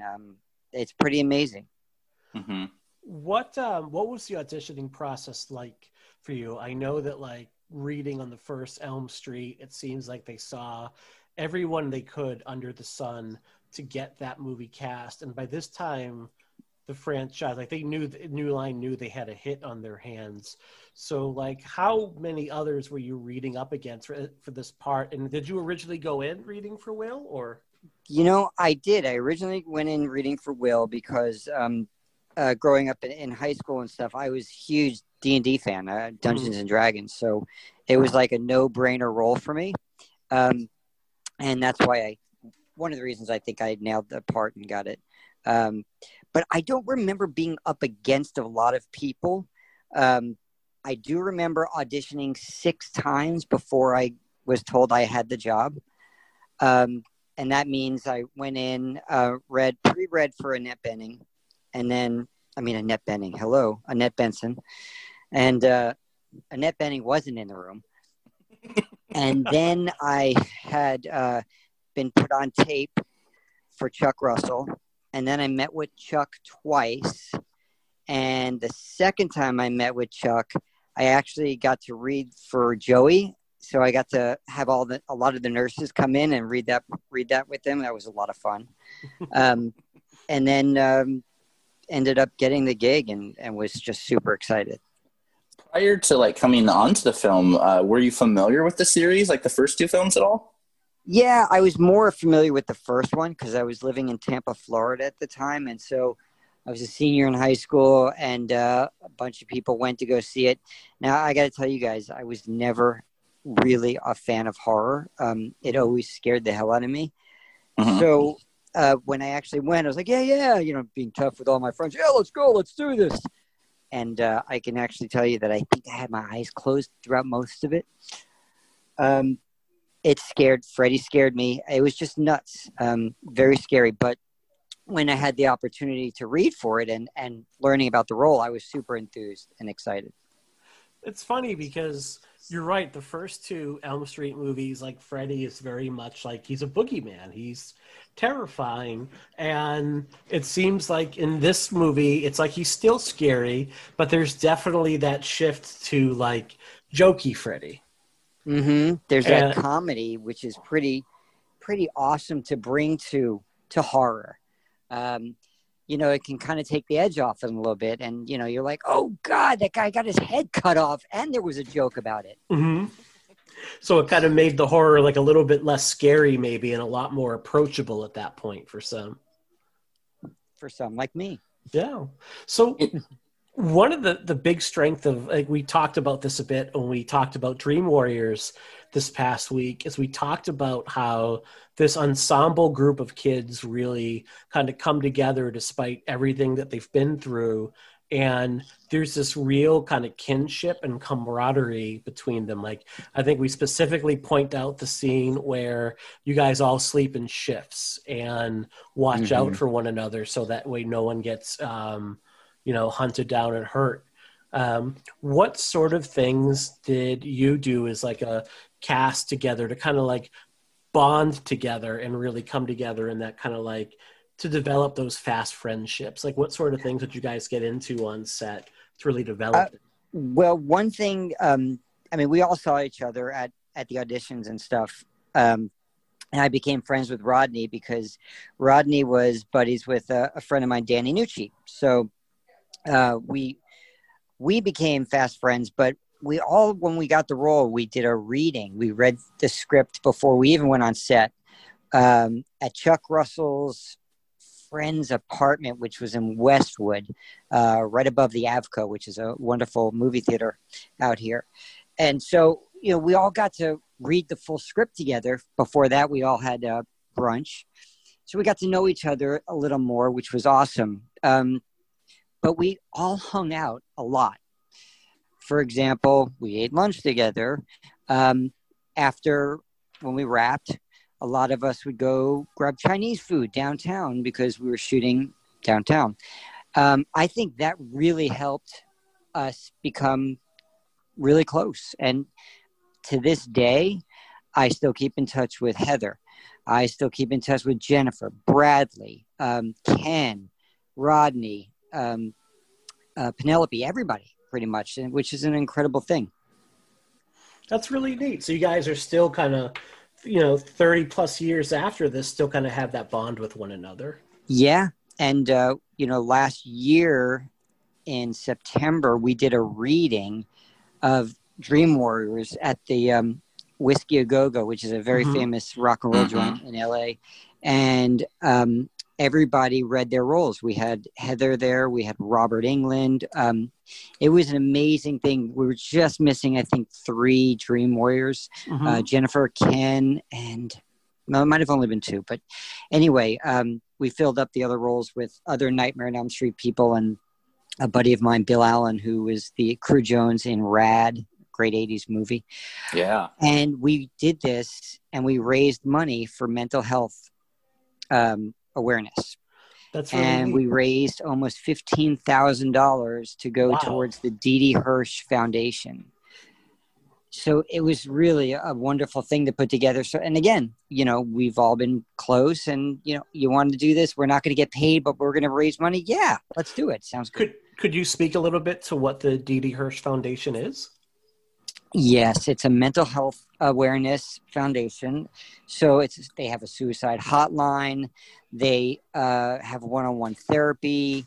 There's a lot of places in Los Angeles for you to go to if you need help, and they're wonderful.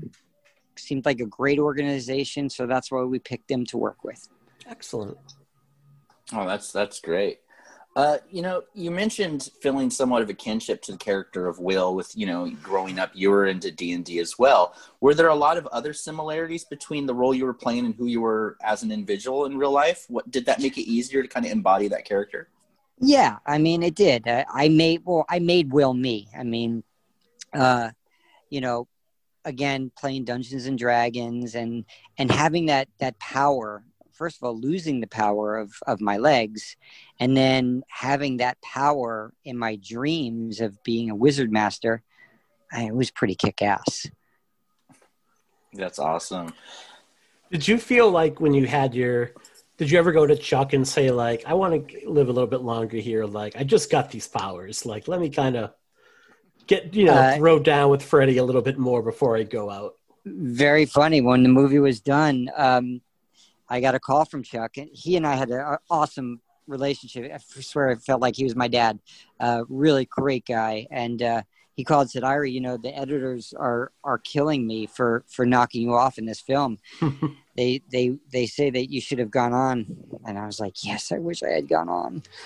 And it's one of the rare horror movies where there's not just a final girl, but 3 characters survive, so they can kill all 3 of them off in the sequel.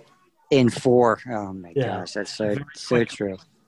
You mentioned Chuck Russell a bit, and I know when we watched Never Sleep Again, we know there was some tension on set with it being his first movie, and also New Line want to be very protective overall of their baby. But you speak to a really positive experience with Chuck overall. What are some of the things he did to make you feel kind of comfortable and welcome on this set?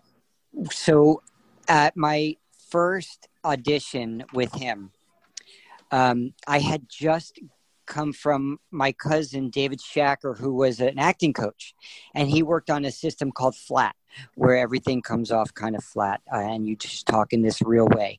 And so I just went and I did the role like this. And it was actually the second time I met with Chuck, and the first time I was me, the second time I was Flat Ira. And he goes, wait, what happened? Where did Ira go? Bring Ira back.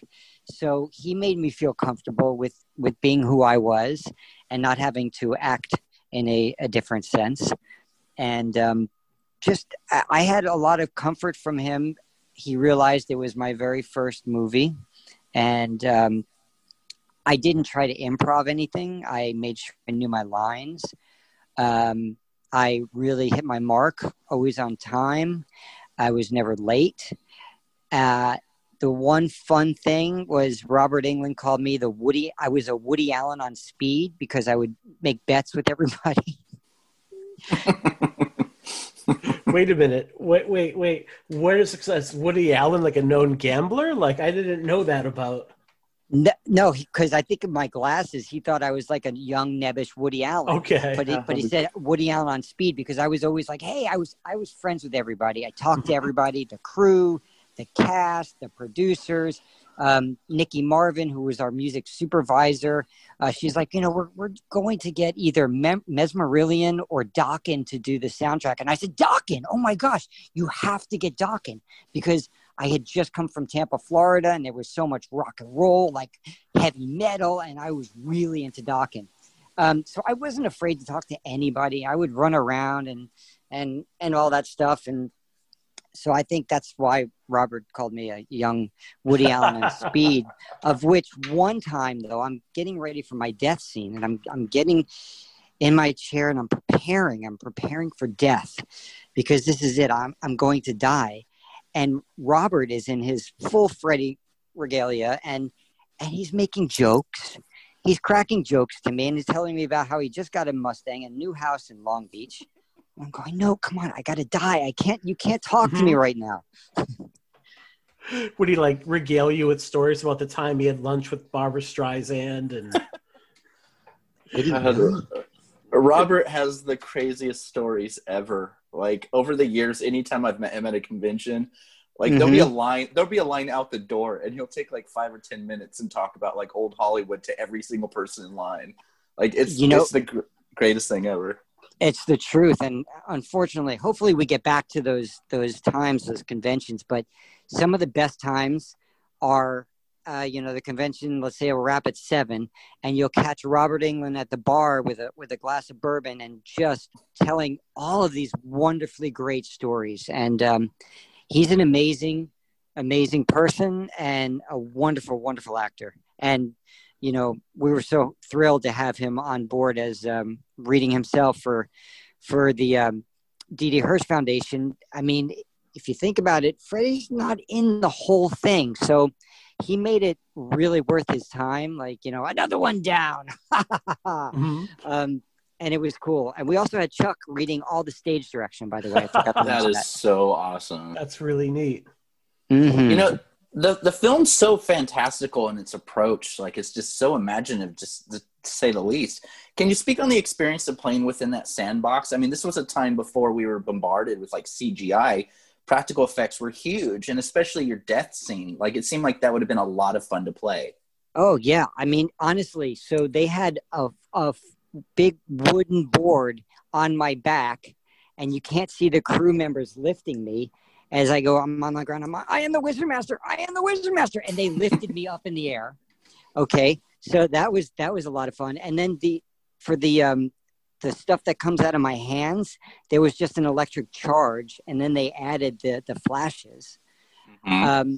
And then when Freddy grabs me and says, "Sorry, kid, I don't believe in fairy tales," he's holding me up, and I am on a harness. So it made it really easy for him to lift me up. But his fingers weren't retracting. The blades were retractable, but they weren't working. For some reason, They were stuck. So they had to put a 2x4 by my heart. And I swear I was praying to Robert, "God, please hit your mark. Please don't kill me." Of which, thank God, he was right on his mark. But I mean, it was pretty scary. You know, I mean, you're not talking about things that were easily replaceable, I guess. Actors included. Yeah. Right. Was there any like special props or anything you kept from the set? I still have my glasses to the day. I wish I had kept my cape. I didn't think much of it. And this guy, Sean Schill, you can look him up on Facebook. He has this whole collection. He actually has my cape. Oh, wow. Which is pretty amazing. I used to have a shirt. They gave us a really cool shirt. There was like Nightmare on Elm Street 3, and on the back it said 1, 2, Freddy's coming for you, 9, 10, never sleep again. And unfortunately, I lost the shirt. I had made it into, it was a long sleeve shirt, and I made it into like a sleeveless shirt, and then I don't know what happened to it. I'm really bummed about that. Oh, if anyone out there has that shirt, or we see it at a thrift store, let's get it back to Ira. Please. Right? That would be super cool. Because I know Rodney Eastman has his jacket from Nightmare 4. Which you guys got to get him next. He's such a great interviewee. All right, put in a word, and we'll be more than happy to have Rodney. Right. Rodney hasn't aged, man. No, he hasn't. He looks really good. He's doing good. You know, the convention circuit, I mean, you mentioned that. It's always good to horror favorites. The fans just adore the Elm Street franchise. How's your experience been with the convention circuit, being able to meet fans that are, like, to this day, still just as fanatic about their love for Dream Warriors? Super cool. I mean, honestly, 11 years ago, I had just started going on the convention circuit. Never got into it, never heard about it. Nobody approached me. And then Rodney Eastman sent me an email, said, "Dude, you've got to hook up with this manager and get into us." So I did, left her, and then found Tommy. And so it's been an incredible ride. I had no idea that these fans were so crazy about our movie. I knew it did good. You know, I was all happy about being in the movie and box office and everything and residual checks and running into people and all that good stuff. But I had no idea how many fans were out there of the movie. So it was really good to get to go to conventions, to see people that were so cool. Like, oh my gosh, you don't even understand. When I was a kid, I saw it when I was 5 years old, to somebody who couldn't look at me, was so nervous that it was the Wizard Master. And I was like, "Hey, dude, just take it easy. Look, you and I both poop the same thing, so we're good." So you get a full range of fans. You know, one convention, I think it was in, I want to say, gosh, was it in Oklahoma? Some dude would sit near me but not say a word for 3 days straight. That's creepy, right? So you get the full gamut of fans out there, but it's been the best, and I think I have the most fun when I go to conventions. I mean, you know, try to talk about it being serious and stuff, but look, when you're the Wizard Master, you have a lot of fun out there. What's the best thing you've been asked to sign? Good question. I had to sign my pajamas. Somebody bought my pajamas on eBay. And it was the same convention that I met Tommy, actually. It was in Chicago. And I had to sign my pajamas, which was hysterical. That's great. I've never had to sign any body parts. And nobody really has wanted me for their, like for a tattoo. Okay. We'll get on that. No. Yeah, please. Can we get a Wizard Master tattoo? Well, you mentioned like young fans and people that saw this when they were like 5 years old. Like this is, for a time, like this was my daughter's favorite movie. Like she's 10. We watched it when she was 9, and she would tell like other kids and their parents how like Elm Street 3 is her favorite movie. And you definitely get side eye from other parents when they're like, why are you letting your kid watch this at age 9? But she loves this movie because of the imagination and the humor, right? Like the kids in it, which is great. I still haven't let my kid, and he's 12. He hasn't seen it yet, but I have to. It's time for him to watch it, and it's time for him to realize when he sees it, it won't be that scary, and his dad is in it, and you know. So how much of that not letting your son watch it is because like it's an age thing versus you don't want him to see you on screen, or like how much of it is that?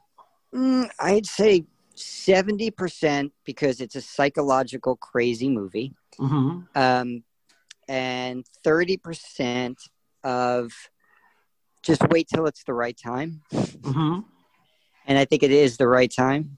I'm going to show it to him now after we hang up, I think. Please do, and get back to us and let us know what he thought. Because what blows my mind, as we're doing research for our episode on Dream Master this week coming up, I found a clip online of Robert Englund, not in makeup, but with the glove, doing the promotional tour for it on Nickelodeon.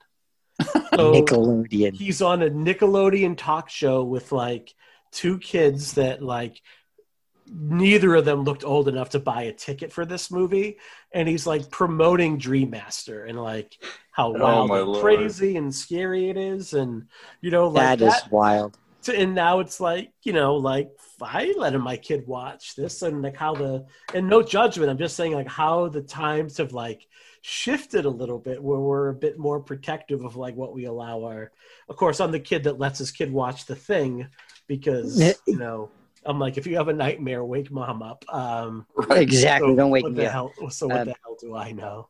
You know, it is. Oh, go ahead. Go on. Go ahead. No, I was going to say that. No, you just go.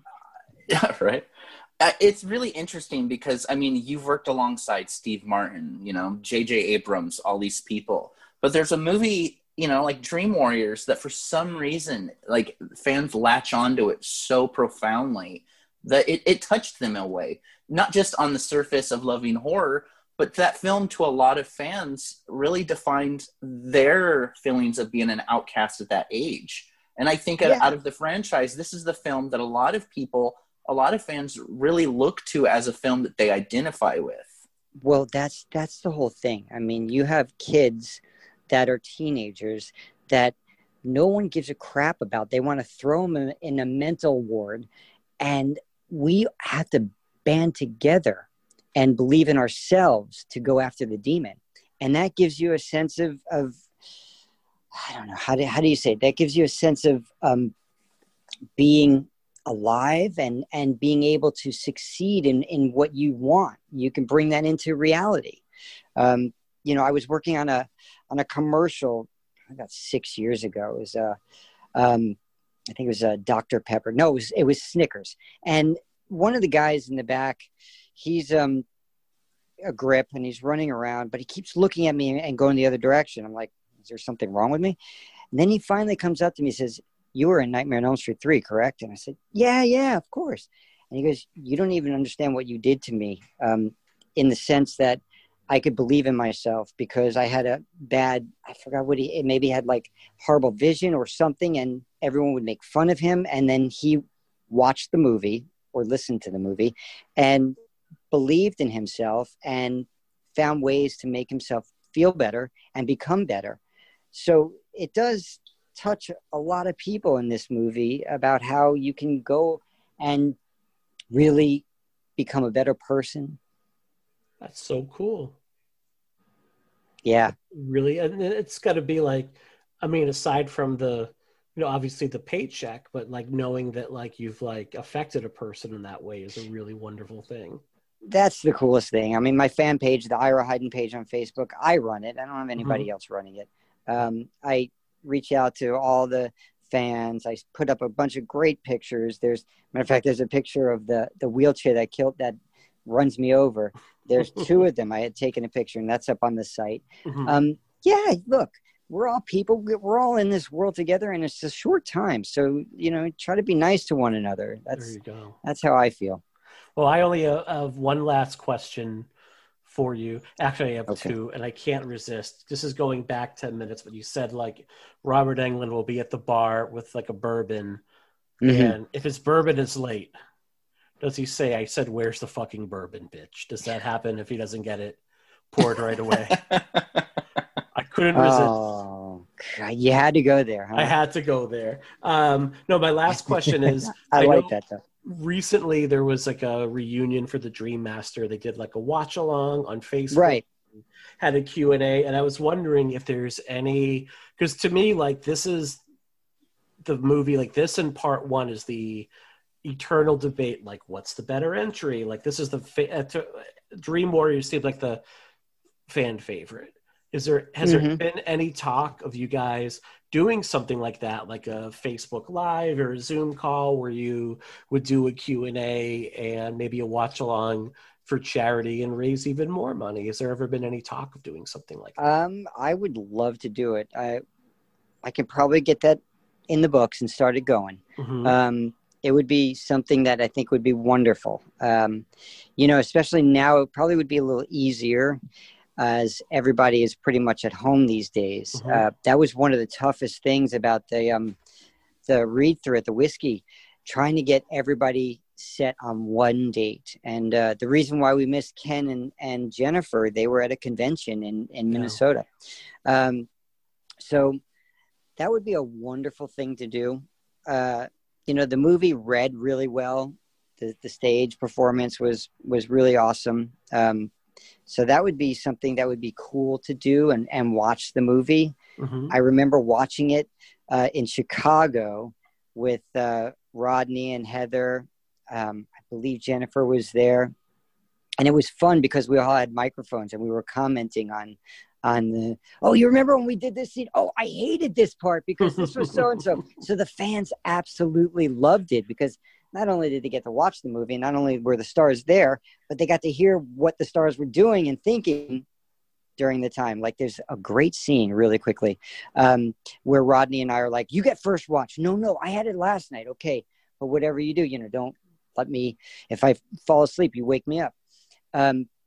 So Lawrence Fishburne, right when I get finished playing Dungeons and Dragons, he goes, lights out. I'm like, oh, Max. So he picks me up and puts me into bed. And the funny thing is, I had my wheelchair, but I was walking around in between the takes.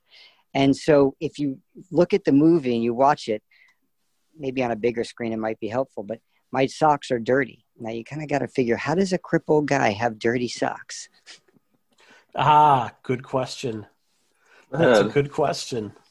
All right, Ira, thank you. Where can our listeners find you online? You mentioned you have a Facebook page, and yeah, you can find the Ira Heiden page on Facebook. You can go to Cameo and buy a cool video from the Wizard Master, and there may be some more things coming up. I'm producing a movie about a mutual friend of mine, Brandon Lee. I'm sure you guys remember him. He was in The Crow. Wow, yeah. So we're doing a biopic about him that Lou Diamond Phillips wrote and Bill Allen co-wrote, and it's about Bill Allen and Brandon because Bill was Brandon's best friend. So that's hopefully coming out very soon, and we're also working on a documentary on Brandon too. So there's a lot of good things out there. Very cool, man. That's awesome to know. Well, thank you so much for joining us tonight, Ira. We really appreciate it, and if we could have you on again at some point for anything, we'd be more than happy to do so. Oh, that'd be great. All right. Awesome. Jerry, any last things, buddy? I think I'm good. Thank you so much, man. This was a lot of fun. I really appreciate it. I know both of us do, and our listeners will too. So thank you. Awesome. Totally cool. And remember, whatever you do, don't fall asleep. Awesome. Thank you.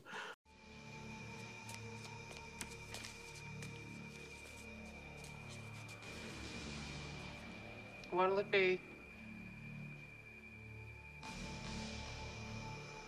Come on, honey. I don't want to be here forever.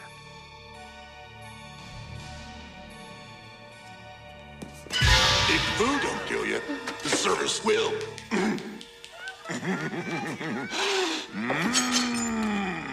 The usual. Oh, my favorite. Eeny, meeny, miny.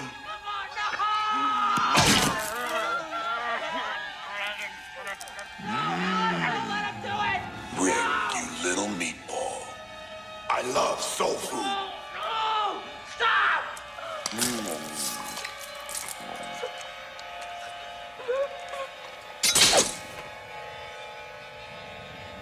Bring me more.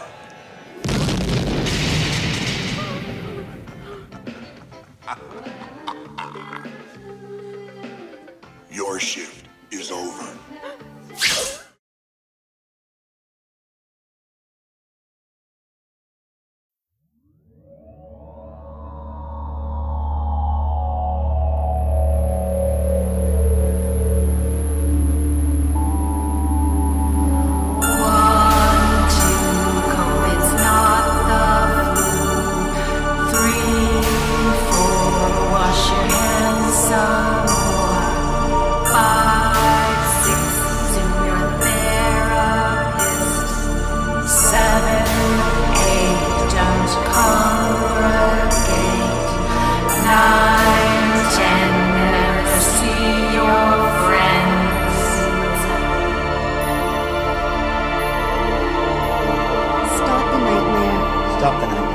Stop the nightmare.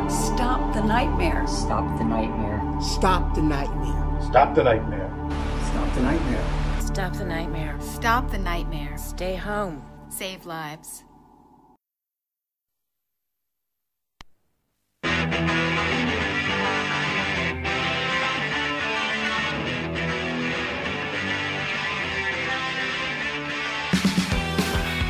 Hey everybody, welcome back to the Pod and the Pendulum. We are back with some more bonus material for our Nightmare on Elm Street series. Jerry, you know what? I'm going to just kick it over to you, Jerry. I'm your host, Mike Snoonian. You know who I am. We've done 80 of these, and we're probably somewhere in the middle of this episode at this point, so you all know me. But Jerry, why don't you take a moment and introduce our guest for the evening? Oh, definitely. We're really excited about having this guest on because out of not only the people that listen to our show, but all of our guests. Like, we did 2 episodes on the Dream Master already because we had so many people, colleagues and stuff that just wanted to be on the show to talk about it. So we had to do 2 episodes just on that one movie. And one of the things that everyone talked about is how much they loved and adored the character of Alice from that film. One of the most beloved characters in the entire franchise. We have Alice herself, Miss Lisa Wilcox. How are you doing? I'm doing very well. Thank you. Thank you for that lovely introduction. And how lovely to hear that Alice is beloved. Oh, yeah. Yeah, definitely. She is. I think the universal vote among the 4 guests on us was, like, out of the whole series, like, Alice was the best of the horror heroines. Like, she ranked above Nancy herself. Oh my goodness! Right. So take and I that. hold a torch, and I certainly hold a torch to Nancy. That's for sure. Mm-hmm. Okay, so off the air before we started, you mentioned your PSA that you did, and what's funny is that was actually the first thing that I'd written down to ask you about. Can you speak on the Stop the Nightmare PSA that you did recently with a lot of the Elm Street alumni involved? Yes, I would love to. It really came about, in the beginning of this pandemic. We were all watching just some amazing, creative, clever, funny, remaking songs. Like, I think one of my favorites was My Sharona, My Corona. and just so much, trying to ease the pain and the shock of what is going on. And now, of course, we're many months into it. So I really wanted to contribute something, and it was like midnight. And then the Freddie song, the Nightmare on Elm Street song came in my head, 1, 2, Freddy's coming for you, etc. And I went, aha. So I rewrote the lyrics, and I reached out to my cast member friends. We're all great buddies, and I said, and I called Heather, would you be interested in doing this? Like, you could sing some of the lyrics, I'll sing some of it. And then what just dawned on me, what was so obvious is stop the nightmare, right? Stop the Corona, stop the nightmare. So that's how it kind of came to be. And everyone I called that was available were like totally on board, and, say stop the nightmare at the end. And then, but this literally took, Mark Patton, who's in Mexico, my friends in California, I'm in Nevada, my friends in Chicago helped me produce it. There's another state someone was in, I don't know, it ended up being 5 different locations, and somehow we were able to record and get it edited. And, it was a total group effort, but, and it was a lot of fun to produce it. How long did it take to put all of it together? Like, from the time that you woke up with the song in your head to the time it posted, about how long of a period was that? It took us about 2 weeks, I'd say. Yeah, about 2 weeks. Mm-hmm. And so, but even the part, my friends in Chicago, I have to give them so much credit, because they live in a beautiful suburban neighborhood outside of Chicago. And they went to the moms and the kids in the area and said, would you be part of this PSA? You're going to have masks on. You're going to be 6 feet away. And I mean, they were so excited to have something to do, Mm-hmm. And I just love that shot of the little girl who's doing chalk on the sidewalk, and then she turns her head and you see her Freddy mask on, well, like the Freddy colors, on. Yeah. Anyway, they just did, and all the little vignettes and stuff of like wash your hands and the Freddy glove in the sink. Oh my gosh, we had so much fun coming up with ideas on the vignettes and all of that. And also, I really wanted to do something that wasn't so serious. You know what I mean? Mm-hmm. It has a message, but it also is to be amusing, Mm-hmm. I'm really curious because I know, like, at the time of Dream Master and Dream Child, like, all the talk in the playground would have been about Freddy and Jason and Michael and Leatherface and who would win. And we, like, even though we were far too young to be able to watch those movies, like, we had all seen those movies many times over. For the kids now that are in, like, things like, how familiar are the youngins, as we like to say around here, how familiar are they with, like, Freddy at this point? Is he still a known commodity? I am telling you, it blows me away. It's still very known in the youngin community, teens and early 20s. In fact, at conventions, which one day will come back again, I'll have like 4 generations in front of my table talking to me, Mm-hmm. And I'm just so amazed by the impact of the franchise, and actually, I'll tell a quick little story. So my battery died, in my Jeep.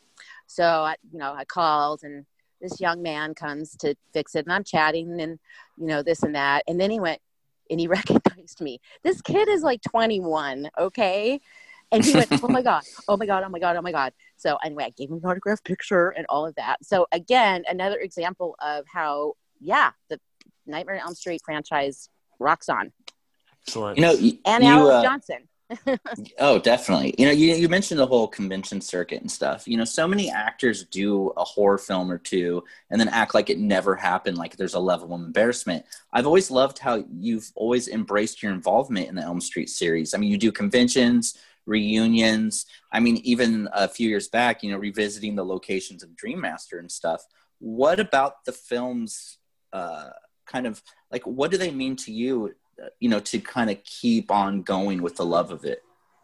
Well, I am a horror fan myself and have been since I was a youngin', and always it was loved books about paranormal, ghost stories, and horror films. And so I've always embraced the horror culture since I was 10 years old, you know?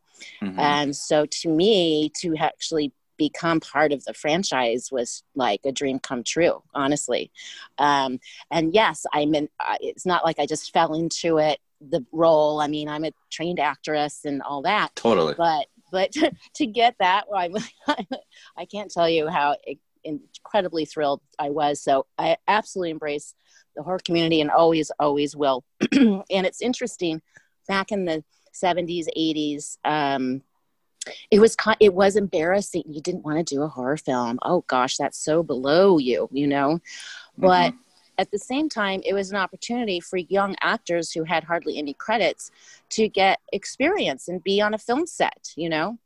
And nowadays, it's a complete reversal. Horror films are huge. You're dying to get into the next horror film, you know? So it's just very interesting to see that transition in the past, I'd say, three or four decades. Absolutely. Yeah, I mean, there is this kind of like, it did feel like a dirty little secret sometimes where we have these performers that like would never want to talk about, like they would almost get upset if you would bring up their horror movies that they had done before. Like, how dare you? It's funny. I was watching like the Fright Night documentary last night, and Chris Sarandon was talking about, he's like, God damn, I was nominated for an Oscar. I didn't want to do this. But then he read the script, and 10 seconds later, he was like, get me in. Like, I need to do this. So being like a lifelong horror fan, what was the experience of like auditioning for this role? And how did you come to be cast as Alice for The Dream Master? Ooh, well, that does have a story, actually. So I had to do something. So are you picking up like a bottle of scotch? Like, here's the story. I got to pound down. I wish. I'm pouring some water for my dog. Okay. Sorry. Okay. Oh, it's okay. No worries. You can edit that out. Sorry. So getting the role of Alice, I was just out of college, and I had a manager and an agent due to, theater work I'd done at UCLA and whatnot. And my manager said, I submitted you for Nightmare on Elm Street for The Dream Master. I'm like, oh my God, that's so great. Well, a month goes by, and he's like, they won't see you. And I'm like, well, why? He's like, I don't know. Anyway, so Annette Benson, the casting director, tells me this story that they literally auditioned over 600-700 actresses for the role of Alice. And they couldn't find her. So they couldn't find their actress. So they went into the throwaway pile, which I was in, and see, back then I had virgin platinum blonde hair. I wore the 80s makeup. I mean, I look like a cheerleader. Now, obviously that is not how you picture Alice, right? So anyway, I was finally allowed the opportunity to audition, and I went in with like dirty hair. I wore my worst color, which is pale yellow, no makeup. And I dug the script. I mean, I just so related to Alice so much. That was me as a daydreamer in grade school and junior high. So, so I auditioned, and I had one call back on a Friday, and I read with Tuesday. And of course, Rennie Harlan was in the room too. It was a Friday. I was getting married, 150 people attending the wedding that Sunday. And I was on my honeymoon when I learned that I had gotten the role of Alice. So, I had to end the honeymoon early. I had come back to do test shoots, and that's when they said, hey, we want to change your hair color. Will you dye it? Will you, whatever? And I said, yes. So I have the reddish brown, because Rennie hired 3 blondes. Okay, Tuesday night, who had to be blonde because she's reprising the role of Kristen from Nightmare 3, right? Mm-hmm. Then Brooke Thies, Bug Girl, we love to call her. She was platinum blonde, and here I am, a blonde. So he's got 3 blondes, and he's blonde. Anyway, so Debbie. So he might have had a little thing going at that point. He might have, and he. Brooke got the wig, and I got the hair rinse every morning before filming.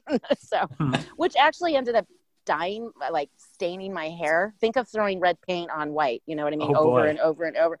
It's totally fine, totally worth it. So, and then here's another thing a lot of people don't know is that, it came down between me and another actress, and Tuesday and Rowland, Tuesday was like, it's Lisa Wilcox. It's Lisa Wilcox. So Tuesday always likes to give credit and say she actually cast me, and that's totally fine. She can have that. But also, Rennie's mother's name is Lisa. So you had an in. I had an in. You could lean on that. Every little bit helps. Excellent. Every little bit helps. During the recent rewatch that happened with a lot of the cast from the film, it was mentioned that a lot of what you and the cast did was having to come up and maybe develop your characters on the fly and improv and stuff. Was that kind of fun or scary for you as a performer? Oh, super fun.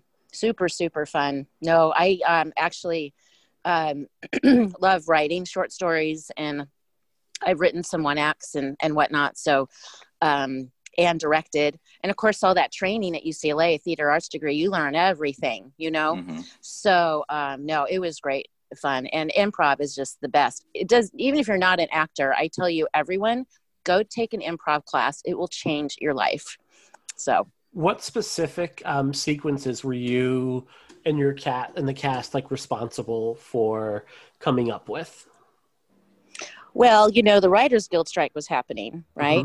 So, and we had a full-on script. I mean, we had a script, but we were asked we need this scene here. We need, this, that. But I would say mostly we went by the script. We really did. There is one scene, the scene where Andras and I, my brother Rick, and I'm watching a video, and Kristen's died, and I'm just watching a video, and he comes in. He's like, "What are you doing?" La la la, and I tell him about my dream of Freddie, and he's like, "You're not crazy," Anyway, Andres and I wrote that scene. I could smell the smoke. I could feel the fire. That's awesome. So you guys would, and how one of the things we talked about in our show when we were like analyzing the Dream Master movie was how close-knit the friend group scene, and that seemed to always be a hallmark of the Elm Street series, is that like it was a really tight-knit group of kids, and you root for them because you believe they were all friends. What was it like? What did you guys do to bond together as a cast? Like what made you kind of come together and gave you that feeling of tight-knitness? What an awkward way to put that, but sorry. Well, the interesting thing is I know a lot of the cast, they did do things together. Like I think Toy would, even if she wasn't filming that day, she'd go hang with Tuesday on set. I think they went to movies, maybe did a barbecue. Oddly enough, I was just married. I just gotten married. So I was a married woman, So I didn't get to partake in very much activities with them, but on set, we all worked beautifully together, and to this day they are my best friends. They are my best friends. And I like to say Annette Benson, the casting director, she didn't know it, but she was casting lifelong friendships. We have great respect for each other. We have a great time when we see each other, whether it's at a convention or in town or whatever, like Brookfies, her son and my son were close in age. We would go bowling together. Toy, who played Sheila, she lived with me. She came back from New York after about 10 years, and she lived with me for over a year. It's that kind of, and then Amanda Wiss and Heather through the conventions, and we're just such good friends. Like if they needed a kidney, they can have one. Your kidney, or will you just go randomly find a kidney? My kidney. Although they may not want it. That scotch I was just pouring. No, right. How much did it help then, because there is that sense that Alice is just a little bit outside of the group. How much do you think it helped, being newly married and not kind of partaking in the shenanigans, we'll say, that might go on after hours? How much do you think that might have helped develop the character of Alice? I think inevitably in a layer that it worked out the way it should, because it's very good. And Alice is always kind of outside. Well, she's this daydreamer person, so I think it did help. And yet they do embrace. It's kind of cool. These kids seem like the Brooke Thies character. She seems like she's the popular chick, right?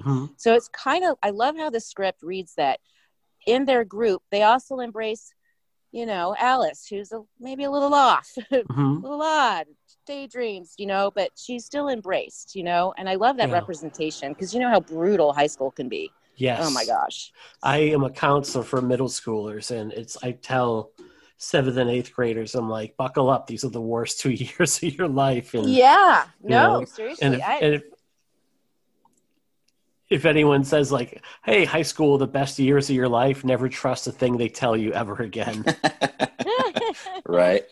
I would say, grade school was the worst for me. Absolutely. And junior high, the worst. And then high school, the beginning was hard because we had just moved from Missouri to California. And, I had to readjust. We moved a lot. So I was always having to readjust to a new climate, a new atmosphere, a new school, and all of that. So that's why I tended to just kind of hide in my books and my daydreaming, because it was just safer there. No, totally. I totally understand that. I think all of us can relate to a time during our our formative years where it sucked. I think that's one of the many things about the Dream Master in particular that resonated with me and so many people, is that you see a lot of like slasher films or films within that subgenre where it's mostly about the antagonist and the kills and stuff, but what's made that film so special is that you've either known or were one of these characters at one point of your life. And I think when it comes to the character of Alice, I mean, over the course of the 2 films that you played that character, she has such a great arc. I mean, she goes from kind of, a wallflower to this strong character that kind of seizes her own destiny. How did it feel to kind of play that character and see that character grow as much as she did over those films? It is, first of all, an actor's dream to play that kind of role that has a character arc, and a believable one. It's not like one day she's shy and all of a sudden she's kicking Freddie's ass. No, it's subtle, it's gradual, so that's a dream for us. And then in the 5, she, Alice really comes into her own. You're not taking my baby, get out of my house. You know what I mean? So the script was just remarkable, and it is what helped. It's always the script that is the body, the spine, it's up to me to portray it in a believable way. So what I had to do, actually, because, you film scenes out of order, right? You might be filming scene 3, and then you're going to be doing scene 49 after lunch, So I wrote in my script for every scene who had died by then. Okay. Because then I know what kind of level of development Alice is at, right? Because it was very important to me to make it believable, these transitions, that she goes through. So anyway, such a great script. What was different moving from Dream Master, where, it's your first role in the franchise, to Dream Child, and like going from working with Rennie Harlan to Stephen Hopkins? Like, was there a comfort level because you had already kind of inhibited this character, or was there any sort of pressure knowing that like you were now like the definitive lead, aside from obviously Robert is Freddie? Well, I certainly felt more confidence as an actor because I had done a full-length feature film that, and we filmed for, we always debate, one day we'll figure out, but it was 8 to 10 weeks, doing that. So I felt, secure, on my feet, being on set, and how it all really works, because that was my, So, and then of course 5, is such a different tone than 4. I would say Rennie he was very calm on set. He was very, he was like an actor's director, I would call. And Steve Hopkins, also a wonderful director as well, but he was much more visual, and he's an incredibly talented artist. I mean, he drew all of the storyboards. He was very involved with the production, the set, and how it was going to look, So, so both in their own right, they're great directors, and would love to work with them again, but it's different. And Steven too, I think he had more pressure on him. Mm-hmm. It was budget and time and all of that. And, you know, we could sense that on set. You know, sometimes would be like, you know, he's talking with the producer or whatever, and we're the actors and we're like, oh no, mom and dad are fighting. Oh boy. You know? So at times it could be a little bit more stressful, I guess. But I don't know behind the scenes what was happening, you know, and you know, we all react differently to what's on our shoulders. Was there ever like a sort of feeling that like the set pieces were taking precedent over like the performances? Like it was more about getting the special effects right versus nailing a performance? Did it ever feel like that on the Dream Child, or did you just not? Was it just more pressure to just get it done and get it done on time? I would say the effects probably took a little bit more precedence. You know, I mean, Danny and the motorcycle scenes, all of that. Oh my gosh, that was incredibly elaborate. Mm-hmm. And in fact, they had to cut parts out because it was going to get an X rating, you know. And things in the warehouse and the comic book stuff. And yeah, perhaps there was a little more emphasis on the set. And yeah, I would say so. And Did also, I read? Go ahead. Also, what I always like to say about Nightmare 5 is I feel like it was a film way, way ahead of its time because of the subject matters. I mean, we're not only dealing with teen pregnancy, abortion, adoption, parents getting involved. We're dealing with a recovered alcoholic. We're dealing with bulimia, and anorexia. I mean, we're dealing with like all these things in 1989. Okay. Okay. These are not things you talked about over dinner, you know? So the movie was quite brave, I feel, in hitting up on so many of these different teenage themes that were prominent and happening, you know, in the 80s and 90s. So anyway, I find today, and I would say in the past couple of years, that Nightmare 5 is getting a lot more appreciation than it got in the 89 or the past few decades, quite frankly. So, and also it shows too in the box office numbers. I mean, it was a heavy film. Yeah. You know, Nightmare 4 made like 50 million, and I think 5 made like 16 million or something. Yeah. So anyway. Now, did I read correctly that you had an idea to bring Alice back in a new film? Well, of course I always have the idea. Have I put pen to paper? No. But there have been scripts floating around. But there's one that came up this year, and this group has talked to Robert, and they've presented this concept, and I'm definitely on board. And of course, this happened, I think, in February of this year. So everything's kind of on hold.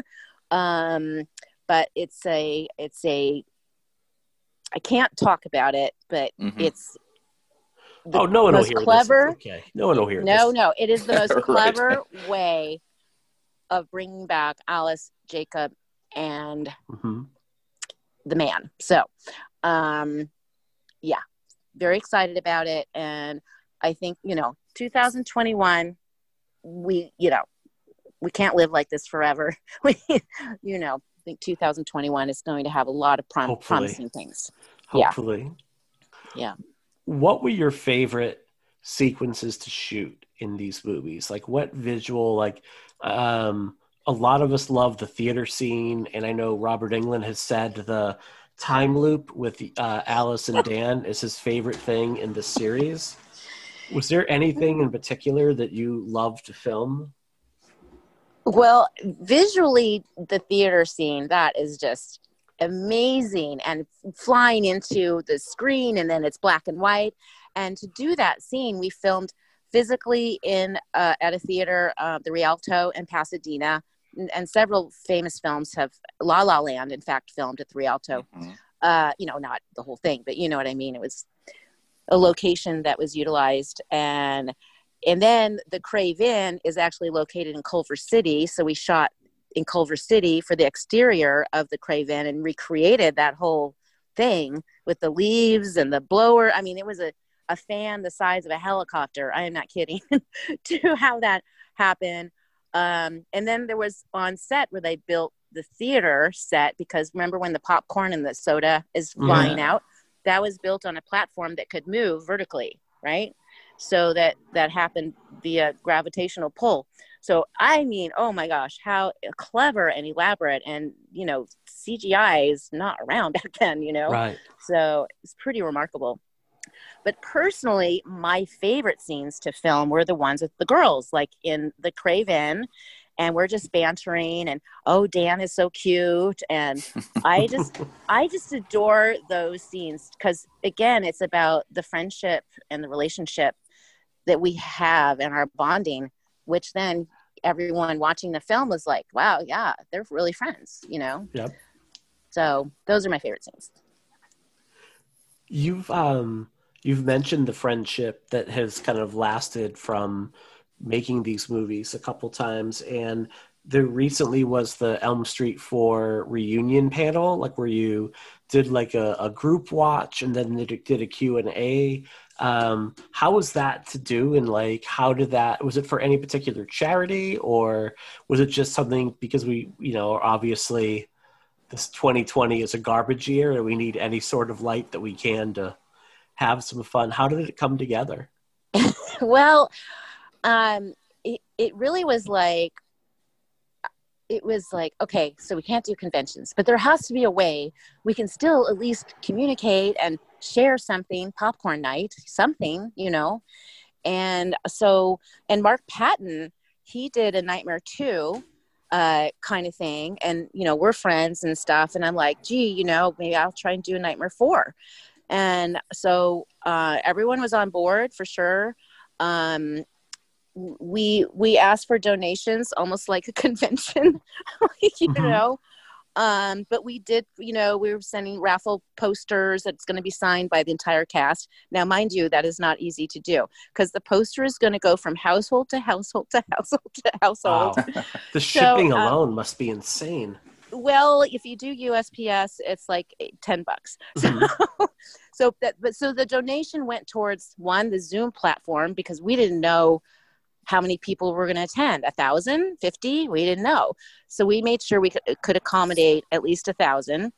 And then the shipping, the posters, the printing, the time, the communication, and all of that. So at the end of the day, it was quite a bit a lot for me to produce, quite frankly. Mm-hmm. And then Peter Valdemara was great. He's the one who commentated and whatnot. But we had a great time. We did. We had a great time. I'm planning to do probably another Nightmare 4 again. Mm-hmm. You know, it's also about reaching it, getting people to hear about it. You know, because after it happened, people were like, well, I didn't hear about it. I wanted to attend. I wanted it to attend. So it's me learning what groups to reach out to and follow, and have them follow me and work together and let us all have this fun experience, you know. And Nightmare 5, I'm definitely going to do either this month or early October. Excellent. Well, I should let you know, like early in the pandemic, we got a bunch of us together and did a script reading of Nightmare 5. Oh, you did? Yes. Yeah, one of those earlier drafts with the rap song in it. I don't think, do you want to do the rap? Can we do the rap together? Can we do that? Oh my God, that was bad. Send me the lyrics. I don't know. Send me, but Nightmare 5 is just because with 5, I've really only kept in touch with Kelly Jo Minter, Yvonne, who survives, Danny, of course. But the other cast members I have not kept in touch with. Okay. So due to location, I think more than anything. Mm-hmm. I think Eric is in Canada, but also it was so many moving parts with 10 of us for Nightmare 4. I'm like, I don't think I can do this again. I think I'll just keep it down to a simple 3 of us, you know? There you go. Awesome. Excellent.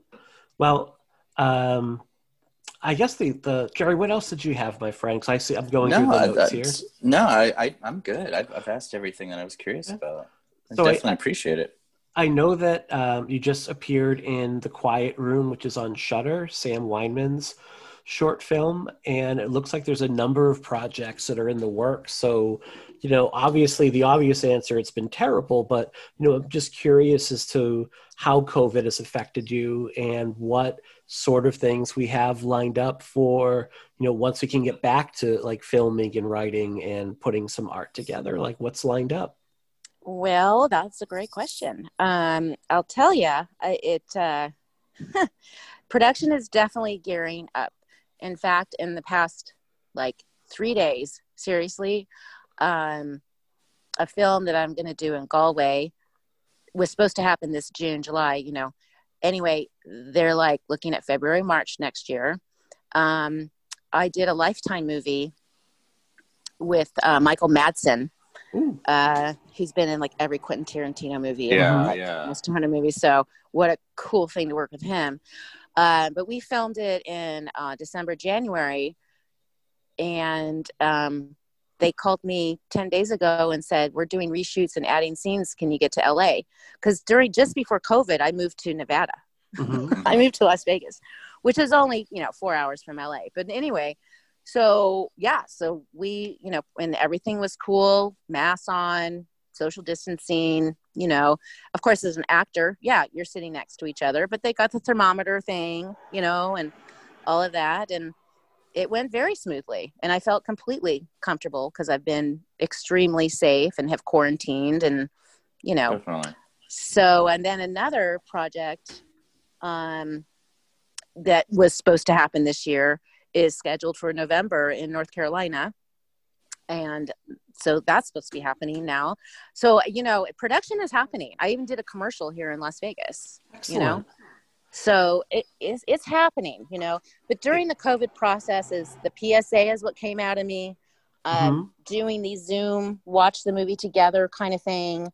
I'm just trying to hang in there. What's also really working nicely are just smaller venues, not big conventions. There's this really fun museum in Boulder City, Nevada, very close to where I live, called Tom Devlin's Monster Museum. Mm-hmm. So it was me, Nick Benson, who's an amazing special effects artist who did the puppetry in Nightmare 4, and he's done tons of other things too. And then, C.H. Graham. Mm-hmm. So, and they had it perfect. It was instead of one table, it was 2 tables in front of us.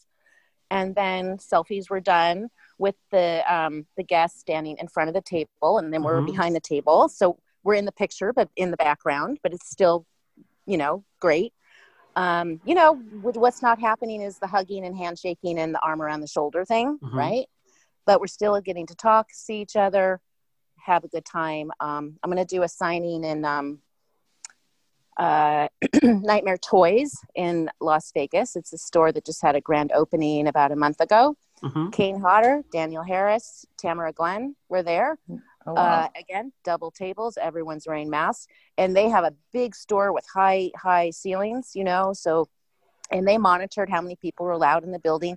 In fact, they had a tent outside and a food truck, water, everything, so people waiting to come inside were comfortable, So we're figuring it out, but the fat lady hasn't sung yet. We're going to make it happen. It feels like, that's such a good thing to hear, because obviously there are stories of people that are, I think we're all fed up with this. I know the school I work at, we're going to be remote through Thanksgiving at least. And it's frustrating, but it's good to hear that as frustrating as it is, people are rather than getting angry, they're being accommodating and finding out ways to make this actually work. And I think that's really important. And I think now more than ever, someone getting to go and talk to someone in a movie that's meant so much to them and take a picture with them, even from a table away, it can brighten someone's day in a way that we really need right now. Well, it's a psychological fact as human beings. We need things to look forward to. Yes. We need to know, next, in 2 months, I'm getting my vacation. I'm going to the mountains. I'm going skiing. I'm going to the beach. We need things or even something as simple as I'm going to have, lunch with my buddies on Thursday. Mentally, we need things to look forward to. I do that all the time with clients, like especially kids when they're having a bad day. I'm like, write something down you're looking forward to later today. Oh my gosh. And whenever you're having like a bad moment in class, pull it out and look at it. And it like works. It really, really works. I love that. I'm so glad that you in the educational system are utilizing that. Because as adults, and I don't care how old you are, you can be 80 years old, we need that. We Absolutely. need that to survive, to live, so. Oh, Lisa Wilcox, thank you so much for joining us tonight. We really looked forward to this interview. Like, we were both really excited to do it. I am currently watching all the Elm Streets with my daughter. She really loved Dream Master, so we have Dream Child next to get through. She calls Freddy in this one Vacation Freddy because he's like all jokey and having fun, and she absolutely adores these movies. So we really appreciate your time. Thank you so much. Oh, I had a great time, and thank you for sharing with your little one. And what I love too is that each film, The Nightmare on Elm Street, they're each so different. They each have like their own tone. It's just so fun, so fascinating to me still. Excellent. Thank you. Thank you. Right. Listeners, we hope you enjoyed this conversation with Lisa Wilcox. We have more guests that we're looking to line up. For our patrons, you're enjoying this interview first, and then we're going to combine everything into one massive super bonus episode so Mike and Jerry can have a week off once the series is complete. Thanks very much.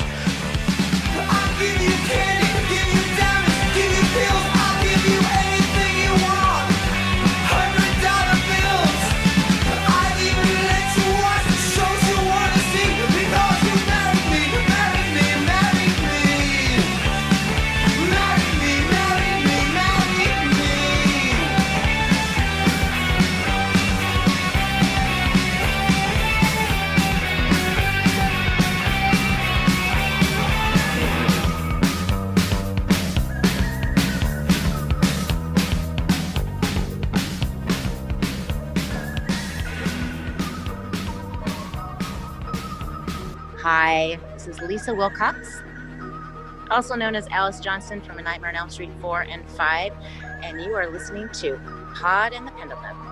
Thank you so much. I just talked over. Oh, I'm sorry.